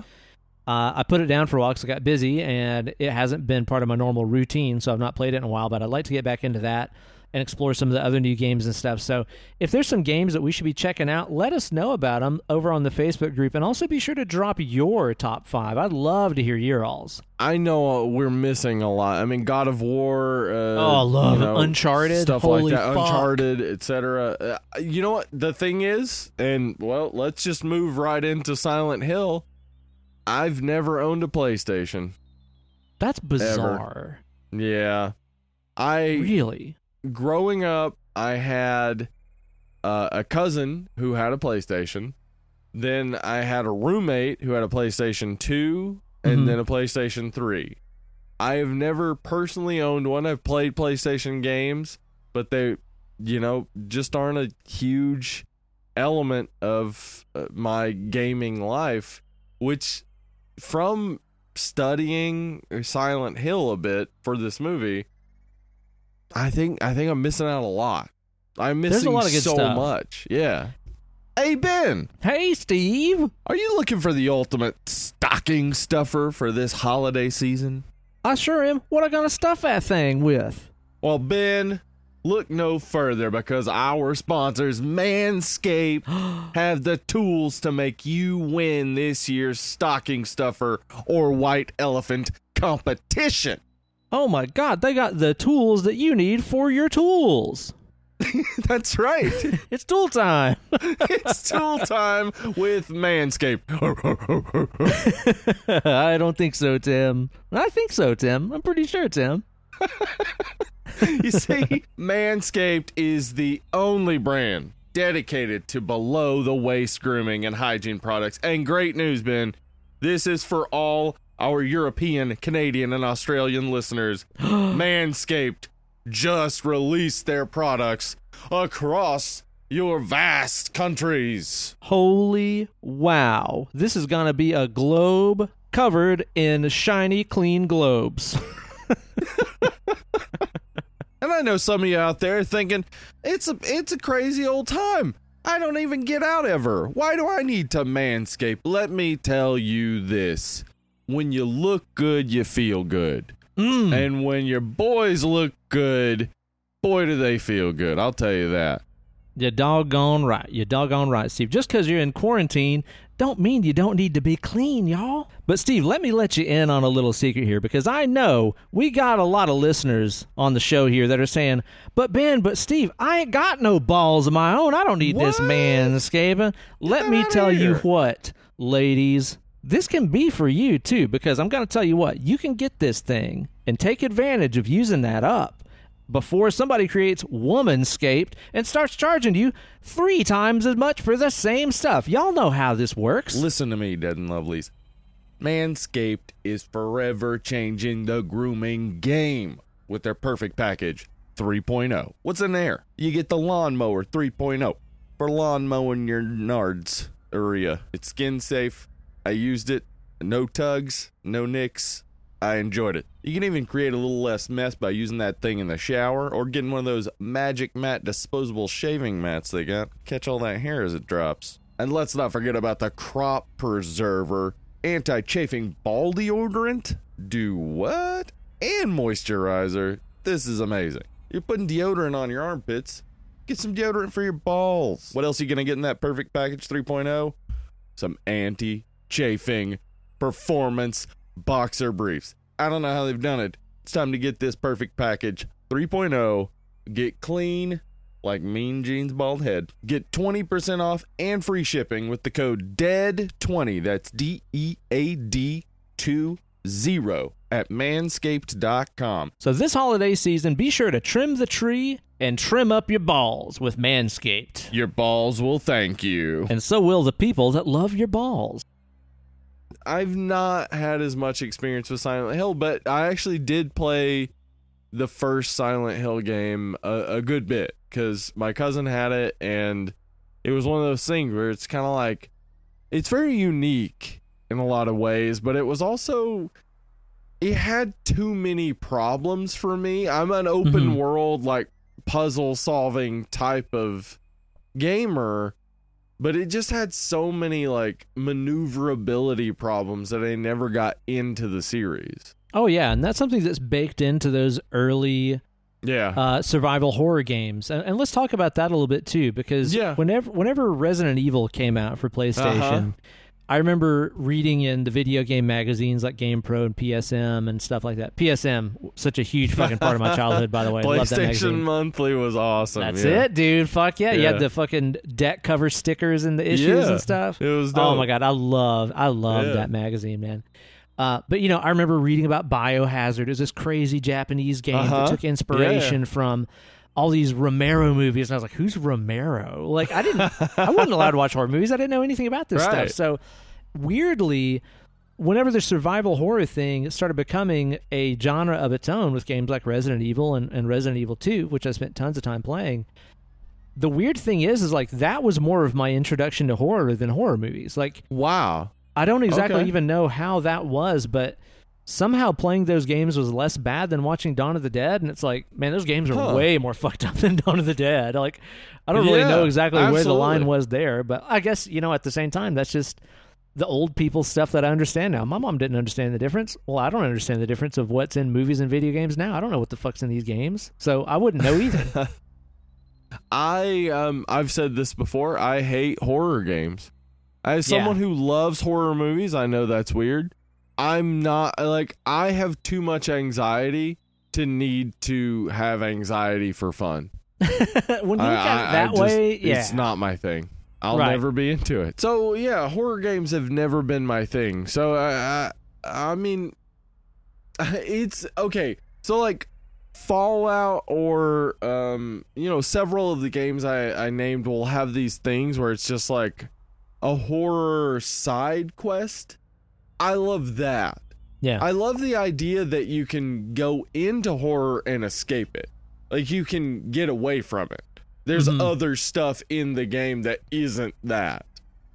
Horror games just don't hit me because that's all they are. Well, and that's the thing is, like, maybe that's why I got into the Resident Evil games and stuff. And when I played Silent Hill, again, with Josh, I really enjoyed that too, because I hadn't watched any horror movies up to that point. So yeah, it was kind of like me being like, maybe this is what horror movies are like. Maybe this is what zombies are about. I don't know. Yeah, you were hitting that basic need we all have to, I don't know what it is exactly. I guess it's not a basic need to be scared. Nobody wants to be scared. I guess we want our defenses tested from time to time. Like, that's the desire. Like, we want everything we defend as holy to be under attack. So we can either defend them or go like, oh, right, that's ridiculous. Like, there's some experience there that everyone seems to enjoy. Not everyone. Some people hate horror in general, but the majority of people seem to love this experience of having to deal with something that is out of the ordinary, but is still controllable. Oh, yeah. Well, it's why people like roller coasters. It's like you want to... Yeah. And again, this is totally the brain observing itself, where it's like when you ride a roller coaster and all of your fear emotions go off in your subconscious, but your conscious brain is going, that's funny. My body is really alarmed right now, but I know this is tested and safe and I'm not going to die. Right. Like, there's just something fun about that second perspective that you get when you watch a horror movie or play a scary game where you're like, I'm feeling all my senses go off. All my lizard brain shit is telling me to run away, but I know my life isn't in danger. I think that there's just something about that experience that a lot of us crave. Yeah, it's real nice to go into third person for a second, right? Yeah. Where it's just like, who's that down there, and why are they experiencing all these sort of things? Right. And Silent Hill kind of like the movie is nailing that video game feel of like, this is how you move in this particular video game. It sure feels like a video game. You're right. It sure does, but that's actually, it's like Achilles' heel is that it's trying so hard to be the video game that it forgets to be a movie. Right, because that's the thing about the early survival horror games like Resident Evil and stuff, is because back then the hardware wouldn't allow for full 3D movement. They had to do these weird things with these pre-rendered backgrounds that were just pictures, and then you'd have a polygon-based character that would just walk around that picture, which led to some really bizarre, like, okay, I'm walking towards the camera, and then I'll walk close enough that the camera angle changes, and now I'm 30 feet away from the camera and walking to the left. Like, weird, inexplicable stuff that's just there to make you see the environment. Right. Because the hardware couldn't really handle you walking around it. This movie has a lot of those, which is weird because that's more of a Resident Evil thing, whereas Silent Hill had some full 3D stuff in it. Am I right? It did. I mean, Silent had some Hill pre-rendered was stuff. I can't remember. Yeah, Silent Hill was kind of like, I guess, criticized at its time for being 3 years after Resident Evil and trying to do the same thing. Yeah. But it's also like, it didn't exactly try to do the same thing. It is more horror than first-person shooter, which Resident Evil is more first-person shooter. So, especially the later ones. Yeah, exactly. Yeah, so like the more Resident Evil got into it, the more they went into first-person shooter. The more Silent Hill got into it, the more they went into horror game. So there's some differences, but I mean, you're right. The feel is the same when we're talking about the first game. Like they're basically the same. Yeah, and I played that first game a bit whenever it came out. Me and Josh sat around and played that one late at night many times and got really fucking freaked out. There was all these just like weird, nasty, fucking rusty, dilapidated buildings and stuff to explore and weird, nasty piles of gore and these disgusting enemies and stuff like that. And it really was a very, very effective game, and we played it quite a lot. But that's the last time that I played it, and that game came out like fucking 96. Oh, it was it was a long 21 time years ago. It's a long time ago, or 23 years ago. Yeah, you're right, 96.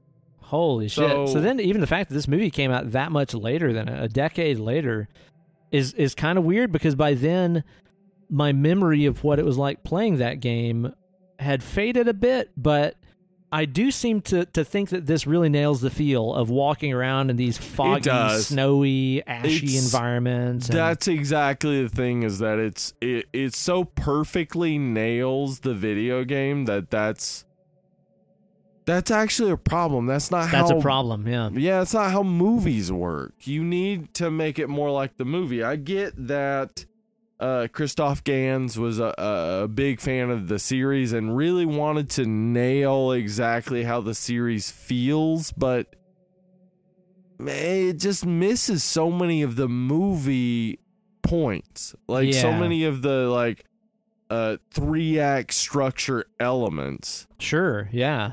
That it really is just like level to level design. Like, what happens next? Oh, it's more fucked up than the previous level? Gotcha. Like, yeah, explore this room, run from these monsters, fight this thing. Now what's next? Now there's little set piece. Now there's this flashback. Like, it's very video gamey to a fault. And here's the thing, though, is like, right now, especially this side of the 2020 or 2010s, where video gaming really became a multi-billion-dollar, everybody does it kind of industry. Right.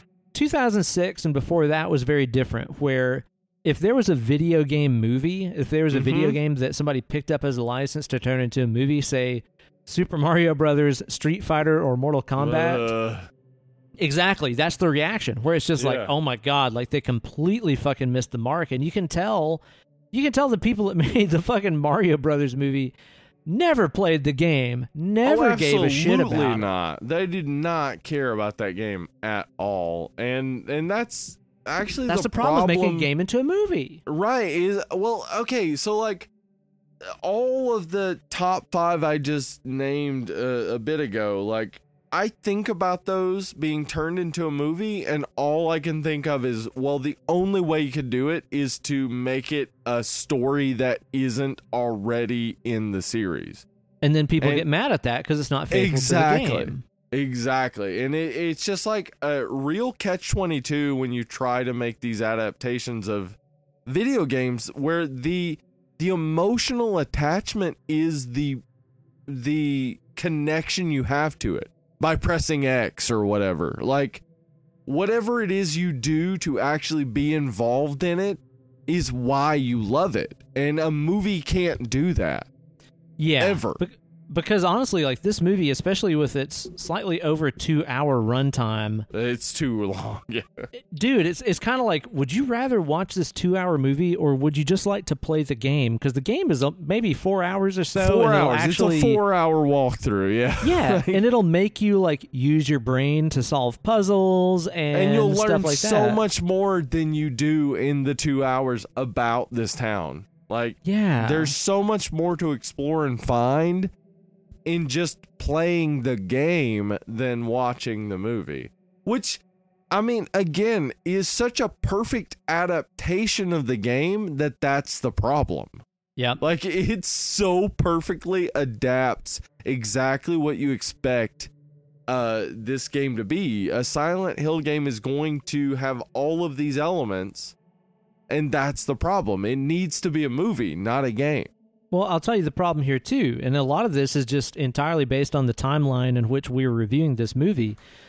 When we live in a post-Favreau age, where we have seen our favorite comic book stories. I mean, the fucking Infinity Wars goes back to the 80s, and we have seen that realized and executed right, to where it pays the right amount of homage to the comics that we know and love, but also expands on it and cleans up the story in ways that it needs to be. When you watch a movie like this and you're like, yeah, they didn't do it as good as that.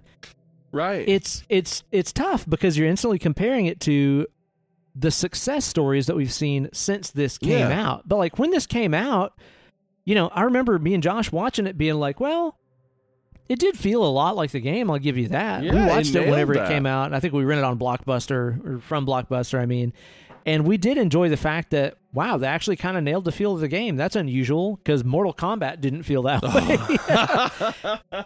But now, like I said, post Favreau, you're just like, oh, okay, you can actually nail it and satisfy everything that the fans want to see and making it its own fun movie in itself. Yeah. It's kind of hard to look at this and appreciate it, I think. Yeah, it is. And that's the problem, is that looking back, like, honestly, comparing this to every other video game adaptation up to the point, this is probably the best video game adaptation that came out in 2006 and anything up to that point. But it's also just like, what's the competition? What's the competition? Like, the fact is that the Rotten Tomatoes, like, top video game adaptation movies, the top 4 are all from the past 2 years, 3 years. Whoa, for real? And I'll be honest, I've seen Detective Pikachu and I have seen Rampage, and they're right. Those movies are good movies that are based on licensed properties that are video games. Like, the thought you have to have going into it is, how do I make this a good movie, not how do I make this a good adaptation of the game? Right. Yeah, because especially, too, to people that didn't play the game, like, my wife... Who cares? Yeah. Yeah, we were watching this, and she was just like, what the fuck is this about? Like, why is it ashy? Why is it foggy? Why, exactly. Like, why is the camera acting all weird like this? And I'm like, well, it's like the game. And it's like, well... If you didn't play the game, yeah. this is totally lost on you. And does it make a good movie? That's the biggest question you got to ask about this stuff. And that's the thing, is that I think Christoph Gans directed the fuck out of this movie. It looks gorgeous. There are so many great shots in it and so many awesome moments that are a little like undercut by the 14-year-old CGI, but oh yeah. Well, here's the crazy thing too about that 14-year-old CGI is, like, have you watched any of the behind the scenes, like, making of stuff on this? No. There's some stuff you can find on YouTube that shows you what some of the scenes looked like before they were touched up by 2006 CGI. Right. So, for example, like, whenever the mom and the cop encounter that, like, armless thing that, like, shoots the black acid at him. Yeah, that's early. I thought that was all CG. It's not. That is a person in, like, a latex suit. Yeah. That then they just went over and CG'd the fuck out of on top of it so that it looks all fake. But a lot of these scenes and creatures... There's an actual person there. Yeah. A lot of these scenes and creatures and stuff looked fine as they were. Like, they probably would have looked more grim and more effective without the CG. Yeah, but then they went in and made it look like a fucking video game. Yeah, well, I mean, it's the mid-2000s. What are you going to do? That's exactly what you would do, despite the fact that it makes no sense looking forward. Like, if you were in 1999 and looking forward at it, you'd be like, that's a bad call. And in 2010, you'd be like, that's a bad call. But in 2006, you're like, oh, probably the best way to do it, right? Like, right. It's just this worst moment of CGI. Yeah, it was the bowl cut phase for sure, man. It was the worst. It just sucked for everything. And, I mean, this movie, honestly, like, there are moments that look dated, but it does a real good job, I think, of, like, making the stuff that you see disturbing and not showing it for too long. That's true. Also, yeah, there's some pretty good choices in that regard. Yeah, there are also some moments where it does show things for too long, and they're just like the first time she runs into, like, the baby fire demon things. Like, they show them a little too long and a little too much, and it's like, well, they do look good enough, but you kind of over believed in them. Like, you put too much faith in them. Yeah, I think so, man, because there's so many times in the movie where I feel like I should be feeling more tense for these characters that are in these situations, but I know nothing here is real. Right, like, exactly. Everything here feels smooth and soft. Nothing here feels like the rusted metal and corroded iron pipes that they're showing me on screen. Like, I'm like, they're not in danger. They're on a green screen. It's fucking fake. But then the thing is like I said, a lot of the environments are real. They built like 150 fucking sets for this, and then glossed it over and made it look like a goddamn video game. What the fuck? I mean, it's just an era where that was too rampant. Like, this movie could have looked so much better and probably performed better as a franchise if they went all practical. Oh, without a doubt, man. Without a doubt. It already made double the original budget, which is probably not much over advertising budget as well, but, like, it is not on the same level as the Resident Evil movies in, like, the amount of money it made. I would say this is better than all the Resident Evil movies and still not good. Like, I agree with that. Yeah, I was going to say the same thing. Like, the Resident Evil movies show you what it's like to not pay enough homage to the game. Right. Like, And those still movies make just feel like over fucking, $1 billion. Yeah, those Yeah. those movies just feel like fucking music videos. Like they Yeah. are music videos with storyline every now and then. Mm-hmm. And I respect the fact that this movie took the source material so seriously. I mean, to the Yes, point of where it like cared. the director brought a big screen TV and a Yes. PlayStation 2 on the set so he could play scenes from the game So that he he can wanted to nail capture. how it looked. Yeah.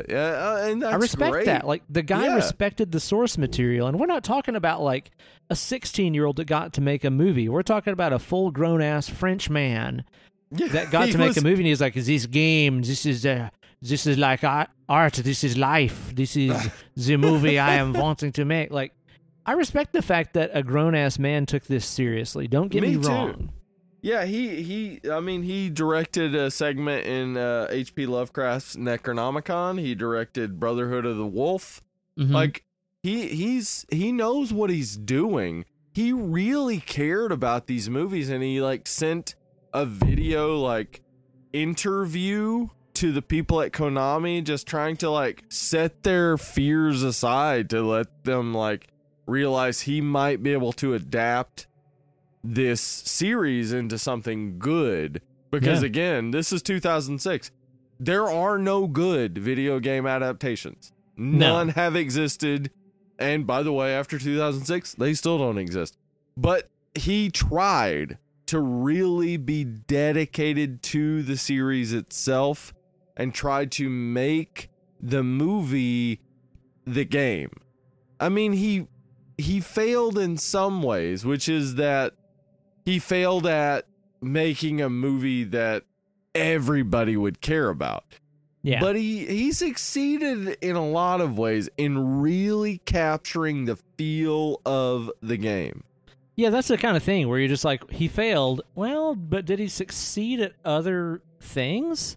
Like, Yeah. because it really does feel like the game. And I'll say, like, there for a brief time period when this came out, it probably was the best video game movie Oh, absolutely. ever. I mean, it's kind of like naming, like, this is the best fucking Filet-O-Fish sandwich I've ever had. You know, it's like, well, it's still not good, but it is Yeah, better than but the it's- rest of it's them. better than the rest, yeah. You know? Yeah, they kind of nailed that bit. Like, really, it's almost like an experiment of like, Yeah. well, how How close, far can we take it? Yeah, how close to the game do you have to be? How far can you take the movie? Like, where can we be? Because the thing about a video game is that you're experiencing the events. Like, you're part of it. And a movie is not that. It never will be that. You cannot make a movie more immersive than any movie that's ever been made. Like, people have tried. They've tried to make the POV movie. They've tried to like plunge us into the characters. You can't. There's just a certain level at which people will say like, I'm part of it, and then also reality is over here and this is not that. Right. Yeah. There's a limit to storytelling. Yeah, so the video game, like the capturing of the video game elements is cool, but it's also just like, well, it doesn't work as a movie. So, like, we get Rhoda Mitchell, you know, running after her daughter and yelling her daughter's name a lot, and it's just like, it feels so much like a video game, but never feels like a movie. Well, what about that scene in there where, like, the mom and the cop are together, and the mom had, like, jumped over some little thing, and the cop's like, here, grab a hold of this rope and swing over this way. It's just like, It's the most this video is game fucking moment. video game. Like, this isn't Yeah. a good part of a movie. Why is this here? Yeah, it's bad. It's real bad. I mean, I want to start a drinking game, though, where you have to take a shot every time she says Sharon.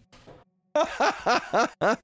Or another game where you take a shot every time she explains to someone, I'm her mom, my daughter is missing. Like, holy fuck. Is that all there is to her fucking character? That's all there is to her character. It is so bland. The and character, boring. dude, I'm glad you said bland, because, like, all over my notes I have bland mom, bland cop, bland Yep. dad. Like, they're just bland. There is Yeah. nothing to these characters It's- other than I'm her mother. My daughter is lost. Yep. That's it. It is crazy to have the hottest S&M cop uniform ever, and also look at the character as bland. Dude, like, what the fuck? Like, she's not a real cop, right? Like, she's either on no her way way. to or on the way back from a stripping job, for sure. Yeah, and I bet it was hot. Like, Yeah. But then she had to pull somebody over? I don't know. What?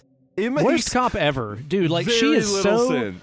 immediately, like, shady and suspicious. Like, whenever the Yes. mom and Alyssa are at that gas station, her cop senses are tingling. She's like, there's something wrong here. And it's like, based on what? Well, one time I knew a child, so Yeah. Well, but then Yeah. even whenever she pulls the mom over and the mom like fucking floors it and tries to run away from the cop, is going to Silent Hill illegal? Is driving with your daughter somewhere illegal? Why did she run? okay, first off, all of the questions you just said are right. And number two, why is it when she ran from the cop and then got arrested, she was like, what was happening? And then also the same thing happened with Sean Bean, aka Sean Sean Bean. Bond. Mm-hmm. Sean Bond. It's one or the other, man. E-A-N. You get to pick one pronunciation of how you say it.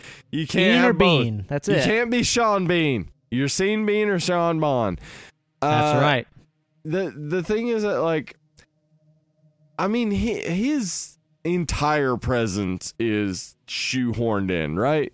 Like, Dude. there's no reason for it. And it literally is shoehorned in because originally the dad character was just supposed to bookend the movie. He was there at the start, he was there at the end. And somewhere along the way, somebody was like, there's not a man in this movie. Needs more man in it. It was, Needs more it men. was the folks Film more at Sean Bean. Konami What the fuck? had a problem with how many men weren't in the movie, and it's like, I wouldn't have noticed ever. No. Like, how would that be noticeable that all of the main characters were women? Like, okay, Yeah. so And what? don't get me wrong, like Sean Bean, He's great. I love he Sean Bean. outacts everybody in this movie by a factor yeah. of 10. He's the best actor in the movie. Yeah, he's also, great. he doesn't die. What the hell? It's amazing, dude. I watched the second movie and I was like, he didn't die immediately? What? I've heard that second movie's really bad. It's real terrible. Holy shit, don't watch it. Really? It's so bad. It's Wow. so bad. So they basically like wrote more scenes in with Sean Bean's character because there wasn't enough fucking penis in the movie, I guess. Right. But here's the thing. All of those scenes with him investigating the past of his daughter before they adopted her and stuff like that are completely fucking pointless. You could cut all the scenes with him and No need Detective for it. Gucci? Detective Gucci. Yeah. Really? Yeah. Yeah. You could cut all those out of the movie and there would be no difference. It honestly like reminded me of that part in the new Borat where he's like, I am a John Chevrolet. It's like, I don't know, American name, whatever. Yeah. Detective Gucci makes no sense. No. And here's the thing, man. Like, all of the scenes with him doing his investigation are rendered pointless because he never finds fucking anything out. Yeah, what is he investigating? Everything that he is attempting to find out, you find out in that like knows. flashback sequence that we get Yes. later on about Alyssa and Alyssa, whatever yeah. her fucking name is. Yeah, like that entire flashback scene where she's burned as a witch and whatever. Like, we find out everything there is to know about her with that flashback scene, which is with the mom. Like, none of the Sean Bean stuff fucking matters to the story. Just cut it all out. Make the movie fucking shorter, for the love of God. It would help to just cut that entire bit. Like, I mean, it's already cheap that at the end turns out everybody was dead. Yeah. Like, okay. Or in the upside down or whatever, I guess. Right, but we don't need Sean Bean in bright light while they're in blue light in the same space. Like, we don't need that. Yeah. Like, there's parts that I like whenever it shows her running across the front of that building and he can kind of like feel that she's there, but they're separated by some dimensional plane. Like, that's kind of cool, but again, it just doesn't really add anything to the story for me. It doesn't really make it any better. Like, it's a cool element, but it doesn't make the story better. Is how I would put it. No, it doesn't improve anything. Yeah, you're right. I mean, who else we got? We got Alice Krige in this. She's the main villain, Krista Bella. Yeah, she was in Gretel and Hansel. She's the fucking best. Yeah, I totally had forgotten that is her in that movie, because the whole movie, like, I was looking at her and I was like, I know her from something, and then I even looked at like her IMDb picture on like the main page of this movie, and I'm like, I recognize that picture from something else too, but I never like remembered to go through and check out what other movies she'd been in. But yeah, duh, she's the fucking witch in Gretel and Hansel, and she's awesome. But in my head, I had forgotten that she was in this, because in my head, Pyramid Head's the big bad of this movie, but he's actually not. Exactly it. Like, he's the Leatherface of this movie, where it's like he's not the big bad, he just exists in the world. Like, he's scary as fuck. Oh yeah, and again, he's that's not the one, you know? That's an element of sticking to the game model that I really appreciate that this did weirdly pull off in 2006. Like, when you look at the character of Pyramid Head from the games, and you're like, guy with big fucking cone mask head, he can't see out of it, he can't see where he's going, he's just a fucking huge guy with a pyramid on his head. Make that real. Like, that's not going to turn out well, right? But in this, actually, he looks pretty fucking cool. Yeah, I mean, it's like a 5-piece makeup thing that they put on him that's made mostly out of cardboard, but they put some weight to it with like the darkening and shadowing. It really does feel metal the entire time. It does. Like, the way that what's his name, Roberto Campanella, the way Roberto Campanella plays it is like, it is heavy, even though it's not. Like, it's a real good job of being the Leatherface of this movie that doesn't exactly need a Leatherface, but is served by it for sure. And just the design of that character with this, you know, again, like, what is the purpose of this triangular helm that he's wearing? Like, there's no way that helps anything. It's just weird and like surreal, and I think dreamlike in a lot of ways. Like, that reminds me of some weird shit you'd have in a dream where it's like, well, that's really impractical, but it's fucking strange, and it sticks out in my head. And he has this gigantic sword and shit. Like, it's actually pretty effective. And he the way he just drags it, and it's like a big effort to him to swing it. Like, I love that. That is very specific type of villainy that you need for a good villain. Yeah, for a non-speaking villain, Yeah, which is where, like, Krista Bella kind of fails, because she's basically Marcia Gay Harden in the Mist, but not good. Like, Marcia Gay Harden, I'm not saying Alice Krige is bad. I'm just saying the character is not written as deeply as a cult figure should be.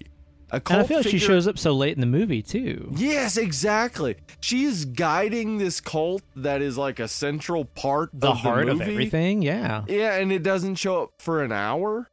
Yeah. It's like, ugh. And then when she does show up, it's like, God damn, she's so good, especially when they take her to the elevator to go down to the basement, and then, you know, she looks at the locket and sees that her daughter looks exactly like Alessa, and then calls her a witch. Like, there's that real quick moment where she just gives a nod that means beat Laurie Holden to death, which is brutal as fuck, but also like so well acted by her. Yeah, because like at that point in the movie, you know, it was so hard to pinpoint exactly who the big bad in this narrative was, because you have the mom showing up to Silent Hill. There's the weird, like cinder baby things. There's the weird armless thing. Then she meets like that witch lady that's like, oh, you must be bad because you seem really creepy and weird and try to throw me off a cliff. But that's not the bad guy either. Yeah. You know, it just kind of takes so long to find that central, like, okay, what's at the heart of this here, that by the time you get there, you're just like, well, everything's fucked up. How bad is this person? Yeah, it's very video gamey, where it's just like, everything is a progression, everything is a level, every boss is a mini boss. Like nothing coalesces to, okay, this is the big boss fight. Like if you're gonna stick to the video game style, there should be a final moment where they fight the big boss. Mm-hmm. Like, and so you've spent this entire 2 hours dedicating to the game itself without giving the payoff. Yeah, the excitement of here I am at Yeah. the finale of this thing. Yeah, I mean, it's very much influenced by the video games, also influenced by Uraseki Doji, which is a manga that is popular for being the manga that popularized tentacle rape. Oh boy. Yay! So that like final scene of barbed wire Oh. destruction, which is amazing. Like, Yeah. one of the best elements of this movie is the final scene of barbed wire killing. Fucking But, like, brutality. Oh my yeah. god, dude. Alice Krieg gets bisected by barbed wire. It is amazing, and that is a reference back to Uratsuki Doji, which is, I mean, like, go back and watch it, but also I'm not recommending it. It's gonna hurt your eyes, but it's gorgeous, and the music is amazing, which is exactly what this movie is. Right. It's gorgeous, and the music is amazing. The music is I great. don't recommend it. Yeah, at the same time, at the end of the day, yeah, not so much. Yeah, that final kill with her getting cleft in twain by God, it's barbed so wire cool. is hyper brutal, and that is Yeah. one thing that you know. Again, I watched the movie maybe in 2006, 2007, and going back and watching it now, 13, 14 years later, like two things I did remember. I did remember that barbed wire kill, and I did remember a couple of the other kills from the movie, like Pyramid Head Yeah, twisting the ripping skin Oh my off of god! fucking Kimmy Schmidt Jr.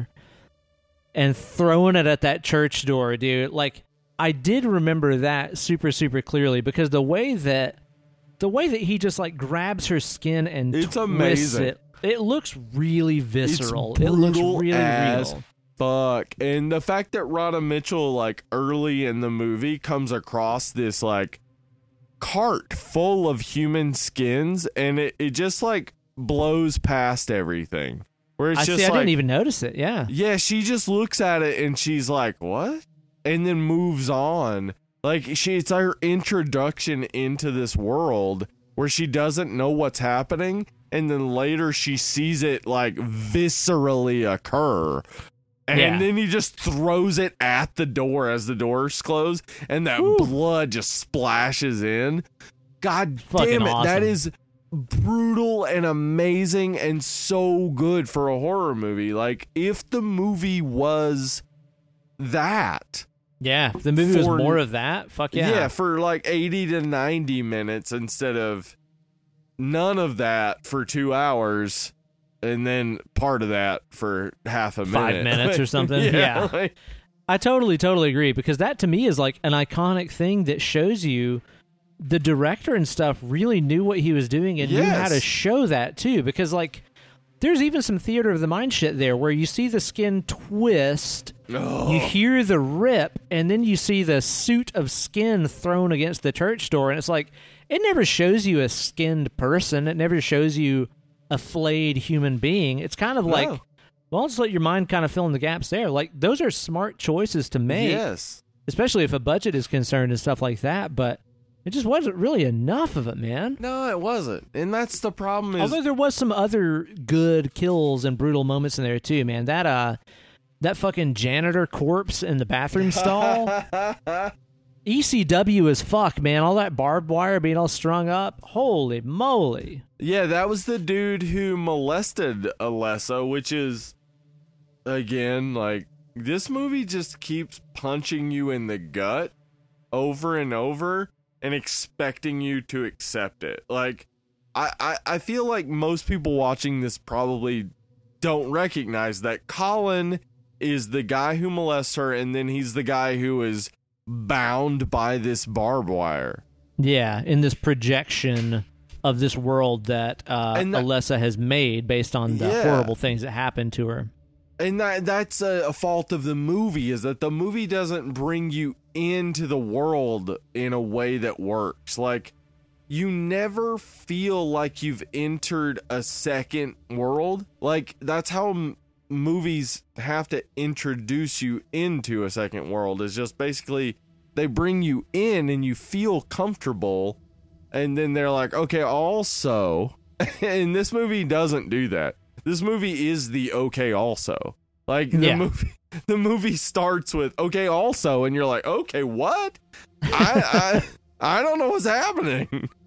I also just think that this is more unfair representation of janitors in film. I feel like Dead and Lovely, we really need to start a hashtag not all janitors. Yeah. To clear the name of all the good sanitation workers in this country and beyond that are not diddlers, that are not molesters. Dude, they just want to go to fucking work and clean and get their goddamn check. Like, leave them alone. Sprinkle some sawdust on some puke and check out, man. Come on. Yeah. Leave them alone. I mean, yeah, this movie does play into the old trope of janitors are creepy. Yeah, it is great though. That barbed wire. Ooh, man, it looks fucking awesome. And the way he crawls out and then touches the wall and it just turns into death. Like every one of the image scenes of this movie, like every time they're going for like visually striking, they nail it. It works. Yeah, because like whenever the world transforms and you hear that air raid siren and it goes dark and you see like the paint peeling off the walls and floating up, although as if it was burning, but there's no fire there. Like, that's a hell of a fucking look, and that is extremely cool. Like very visually striking. I totally will not remember the story of this or what it means, but I will remember some of those images for sure. They're very effective and just shows you that the director knows how to show stuff on film very competently. Yeah, and he said earlier this year he wants to do another Silent Hill movie, and I'm thinking like, fuck yeah. Like, this is the person... I'd let him do it again, yeah. Yeah, this is the person I would want to do another Silent Hill movie. Like, he's had 14 years to think about it. Yeah. And 14 years of looking at other adaptations, seeing his own adaptation, and knowing ways to improve it. I think he could do it. Yeah, I think that you're right, man.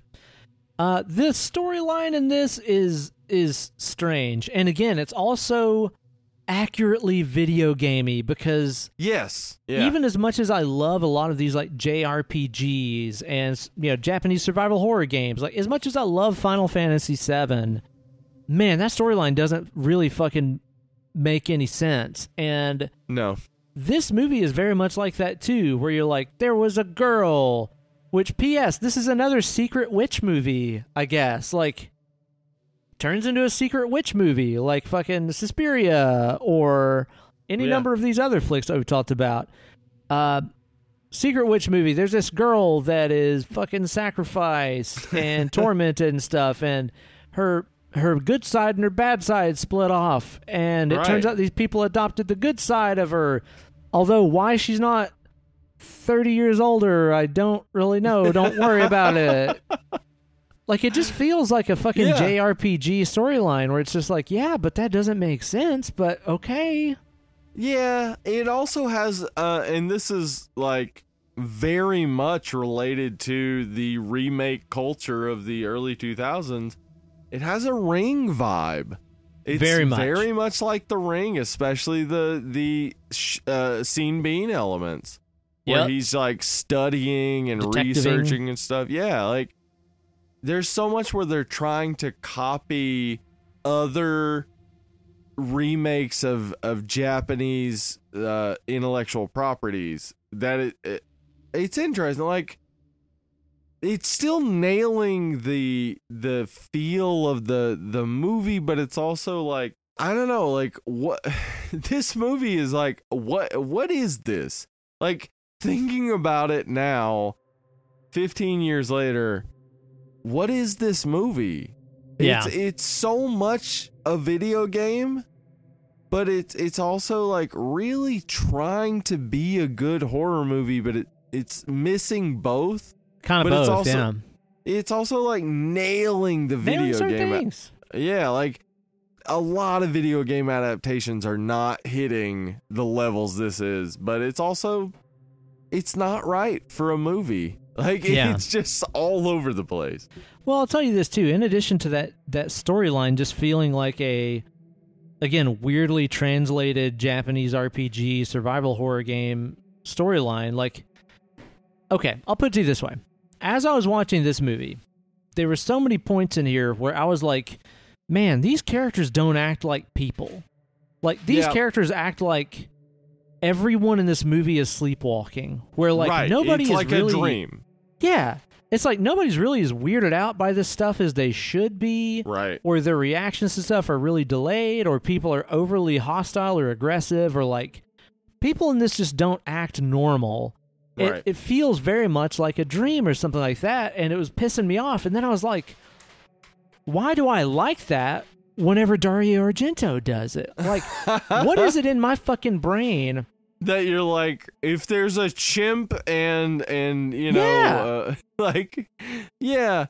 Like, what is it in my brain that loves Phenomena but doesn't get this? And then what really hit me about this, man... the embrace of the absurdity. Right? That's like, kind of the thing. Cool There's like it. a built-in campiness and absurdity to those movies. And I don't know if it's intentional or not, but like what really hit me this time while I was watching this movie, man, is like it finally hit me where I was like, this must be how other people feel when they watch Giallo movies. Yeah. Oh, yeah. Absolutely. Where it's just like, oh, I feel foreign to this.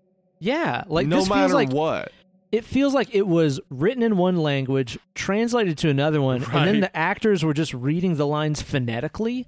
Like, that's how a lot of the voiceovers, even in Castlevania Symphony of the Night, that game has some of the worst voiceovers ever, because it's clearly being read by people that don't speak English. They're probably just reading the lines phonetically. That was very common in games of that time period. This movie feels like that, only I know that all these people fucking speak English. Yeah, I mean, the way they talk to each other is so otherworldly that I feel like it must be trying to establish the entire idea that everything that happens is not actually happening. Yeah. Like it's happening on another world, like a dream plane where all these things make sense. They all work together because it's a dream. No matter what doesn't make sense, it's smoothed together by the dream logic. But here's the thing is we've seen that done perfectly in a movie that inspired the game, that inspired this movie. Right. Jacob's Ladder. This movie to me feels like a Jacob's Ladder that felt more of an obligation to be a horror movie. Yep. And we've seen in Jacob's Ladder how beautiful that narrative can be told of someone searching for something and searching for someone and not knowing that they have passed into the next life. And man alive, Jacob's Ladder is just such a fucking beautiful movie. Such a great movie, yeah. It was a huge inspiration to the original video game with all those nasty hospital scenes and stuff like that. This movie, I feel like, is just playing, like, not second fiddle, but, like, fourth or fifth fiddle to that. But I don't know, like I said, it's like, to me, the way that these characters just don't seem like normal human beings interacting with each other really took me out of it. Even going back to, like, the entire reason that they went to Silent Hill. Okay, you adopt a kid, the kid sleepwalks and has dreams where they're, like, talking about this other town, and you're like, guess I should take him there. Like, is that Is that what you do?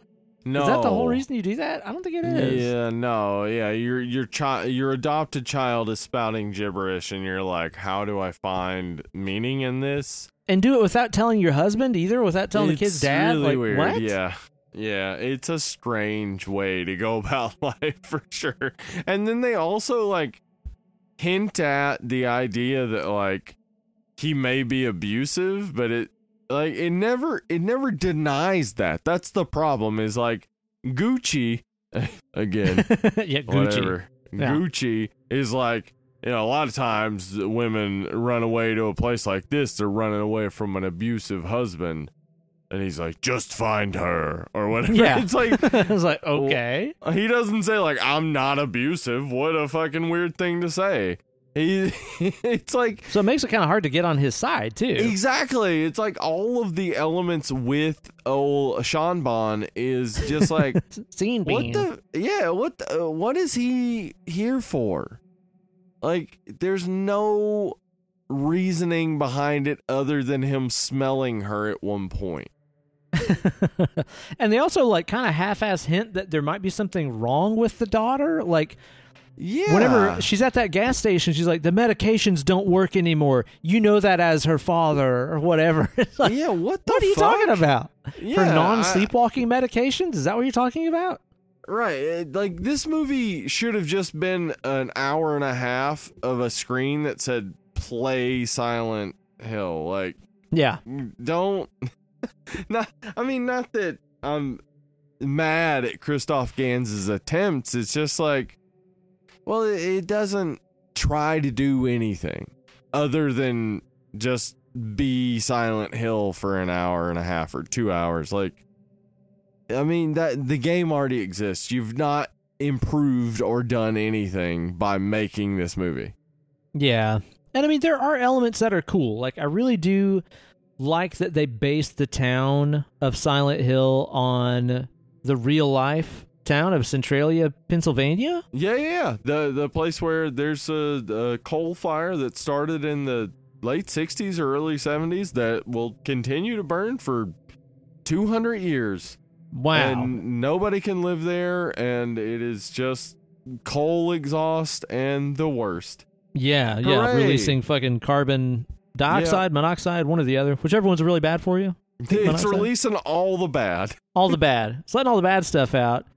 And also, too, like, there's another town apparently in Australia where Yeah, there are others. Yeah, there's been a fucking fire going for like 6,000 years underneath this place. And it's cool because it makes you wonder, like, sometime long ago, did some ancient person dig a hole and they're like, there's fire under here, hell in the afterworld? Like, is that where this came from? I mean, kinda. I would assume, right? Like, there is some element of discovering large, like, fire in the ground. What? How is that a thing? I'm saying it out loud, and as I'm saying it, I'm like, what the fuck? There's fire in the ground. Yeah.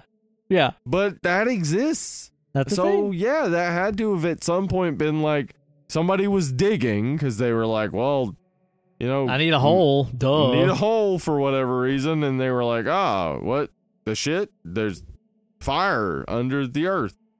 I'm scared. And of course, I know about Centralia because it's the name of the first Car Bomb album. Check out Car Bomb if you haven't. Obviously. Fucking sick ass band. I like that element of the movie. I like the weird cycle that it seems like the cult is stuck in, where they seem to be stuck in this weird time loop of like witch hunting and stuff. Like Right. that town is not progressing. Nothing is moving forward. Time itself has stopped in this town because this religious cult is so obsessed with purity and scouring the world of witches and stuff. Like, I like the idea that they are somehow frozen in time because of those pursuits. It's never really clarified, but it is kind of cool, I guess. Like, I like that about I'm it. with you. Yeah, And I love the it's soundtrack. cool. The soundtrack, of course, it's like you can give all credit to the fucking video game because Yeah. other than Ring of Fire by Johnny Cash, it's all music from the video game that's just been re-recorded. Yeah, and it's Akira very good. Yamaoka was responsible for the soundscape of Silent Hill, and they just duplicated that with Jeff Dana. So, yeah, Very effective. If you like the game, it just nails the game while failing at being a great movie, but also having so many good horror moments that it's like, well, I mean, maybe this movie should be talked about more than it is, but it's also like, well, it's not good. Yeah, because I know people that really are nuts about this thing. I mean, it ended up in the smoking bowl a million times because people love it, you know? Yeah, absolutely. There's a lot to like here, and they even slipped in some, like, I think, slightly more interesting things in here with some of the dualities and stuff they present in the movie. Some of them I think are very obvious, like having characters that are opposites named Rose and Dahlia, both like flower names. Right. But you've also got, obviously, the good side and the evil side of the girl. You've got the main mom and the witch mom. Like, they're both just people trying to do the best for their kid and stuff, but presented in different ways. And obviously the two different worlds that the movie exists in. Like, they're trying to play around with some cool concepts and stuff, but definitely. It's just not very good, man. No, it's too long. It's too video gamey. It doesn't nail the moments that it should. Like, it'll introduce some real great moments, like the time where Laurie Holden and Rhoda Mitchell are in that like closet, basically, and Pyramid Head is like stabbing through the door and reaching through. And there's all the bugs and shit. Yeah, they're just like super intense moments, and then it just goes away. And then there's like, oh, here's fucking faceless titty nurses. Why were the nurses hot? Like, why are they wearing sexy costumes? Why? And they were like doing the Thriller dance. What?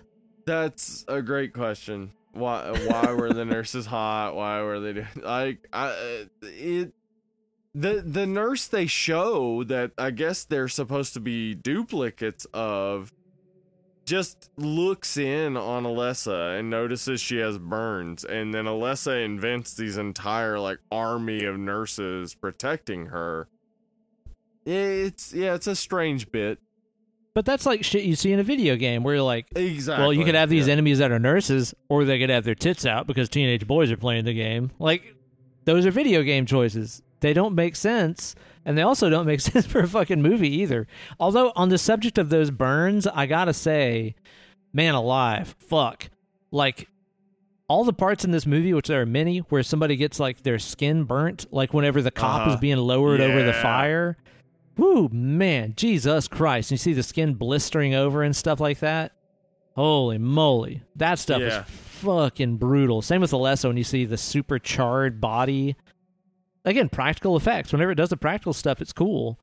Even in the flashbacks, it's got that like gritty, kind of like grindhousey kind of look about it. Fucking effective. More of that.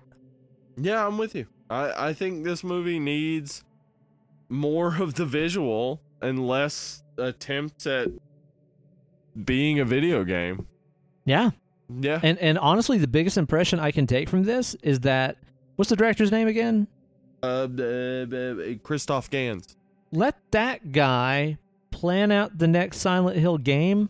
I think that's the best thing that can come out of this. I think this whole movie reads as an audition to please let me direct the next video game, and I would let him do it. I think that he could nail it. I think he could do something very scary within the video game world that didn't really come out in a non-interactive format of a movie. Yeah, you're right. I guess if I'm determining a score for this, it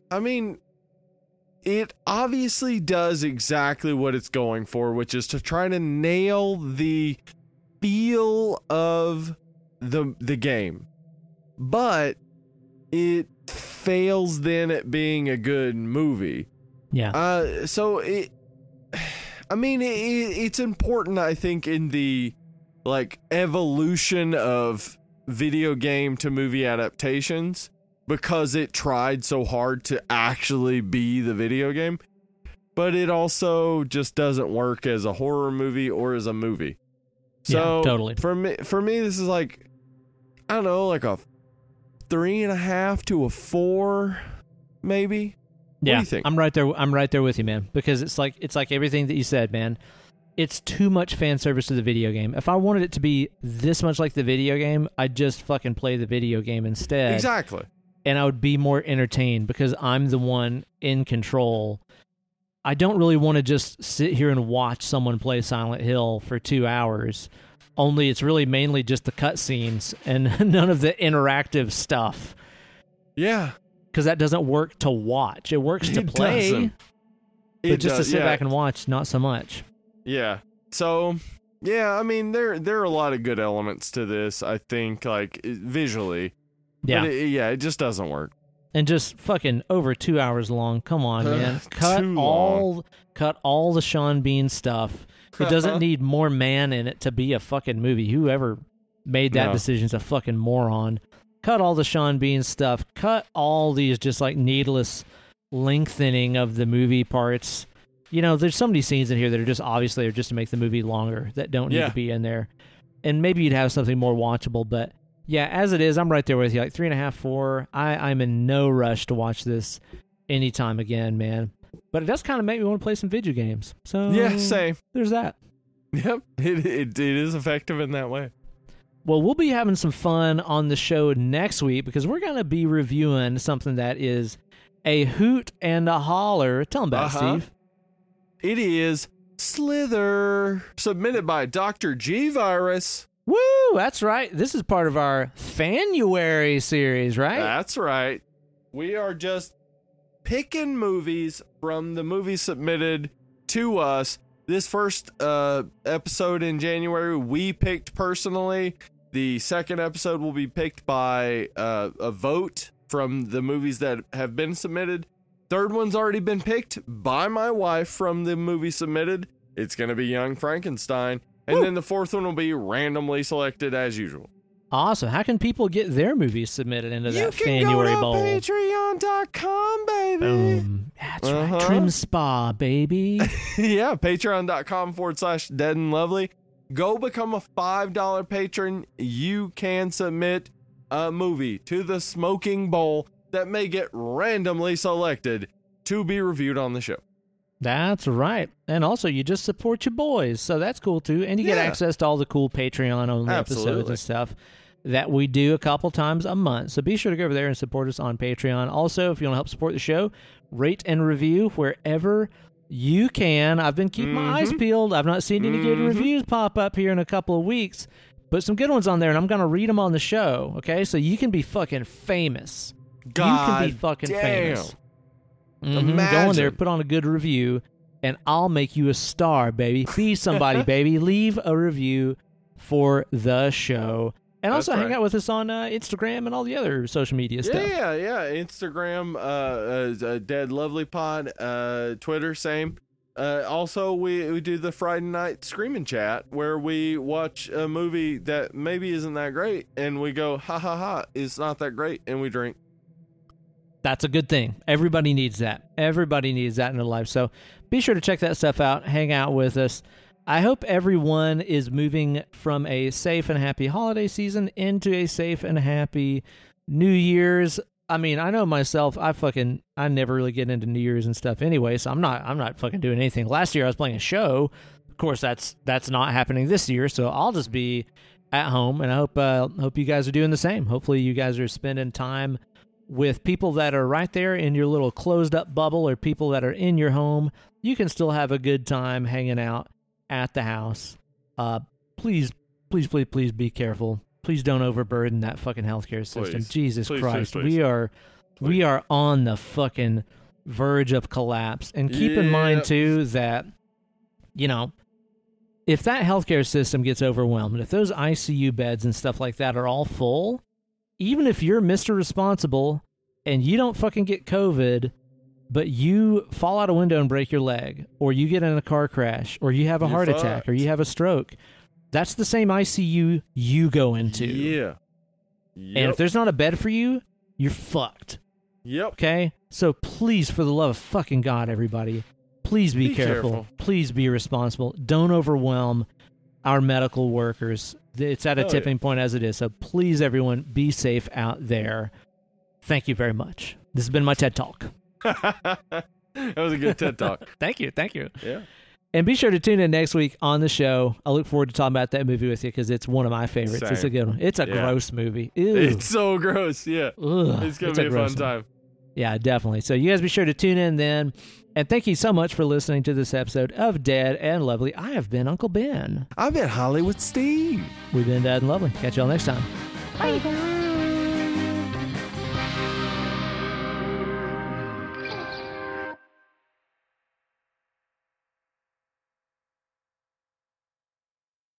All I wanna do is play video games.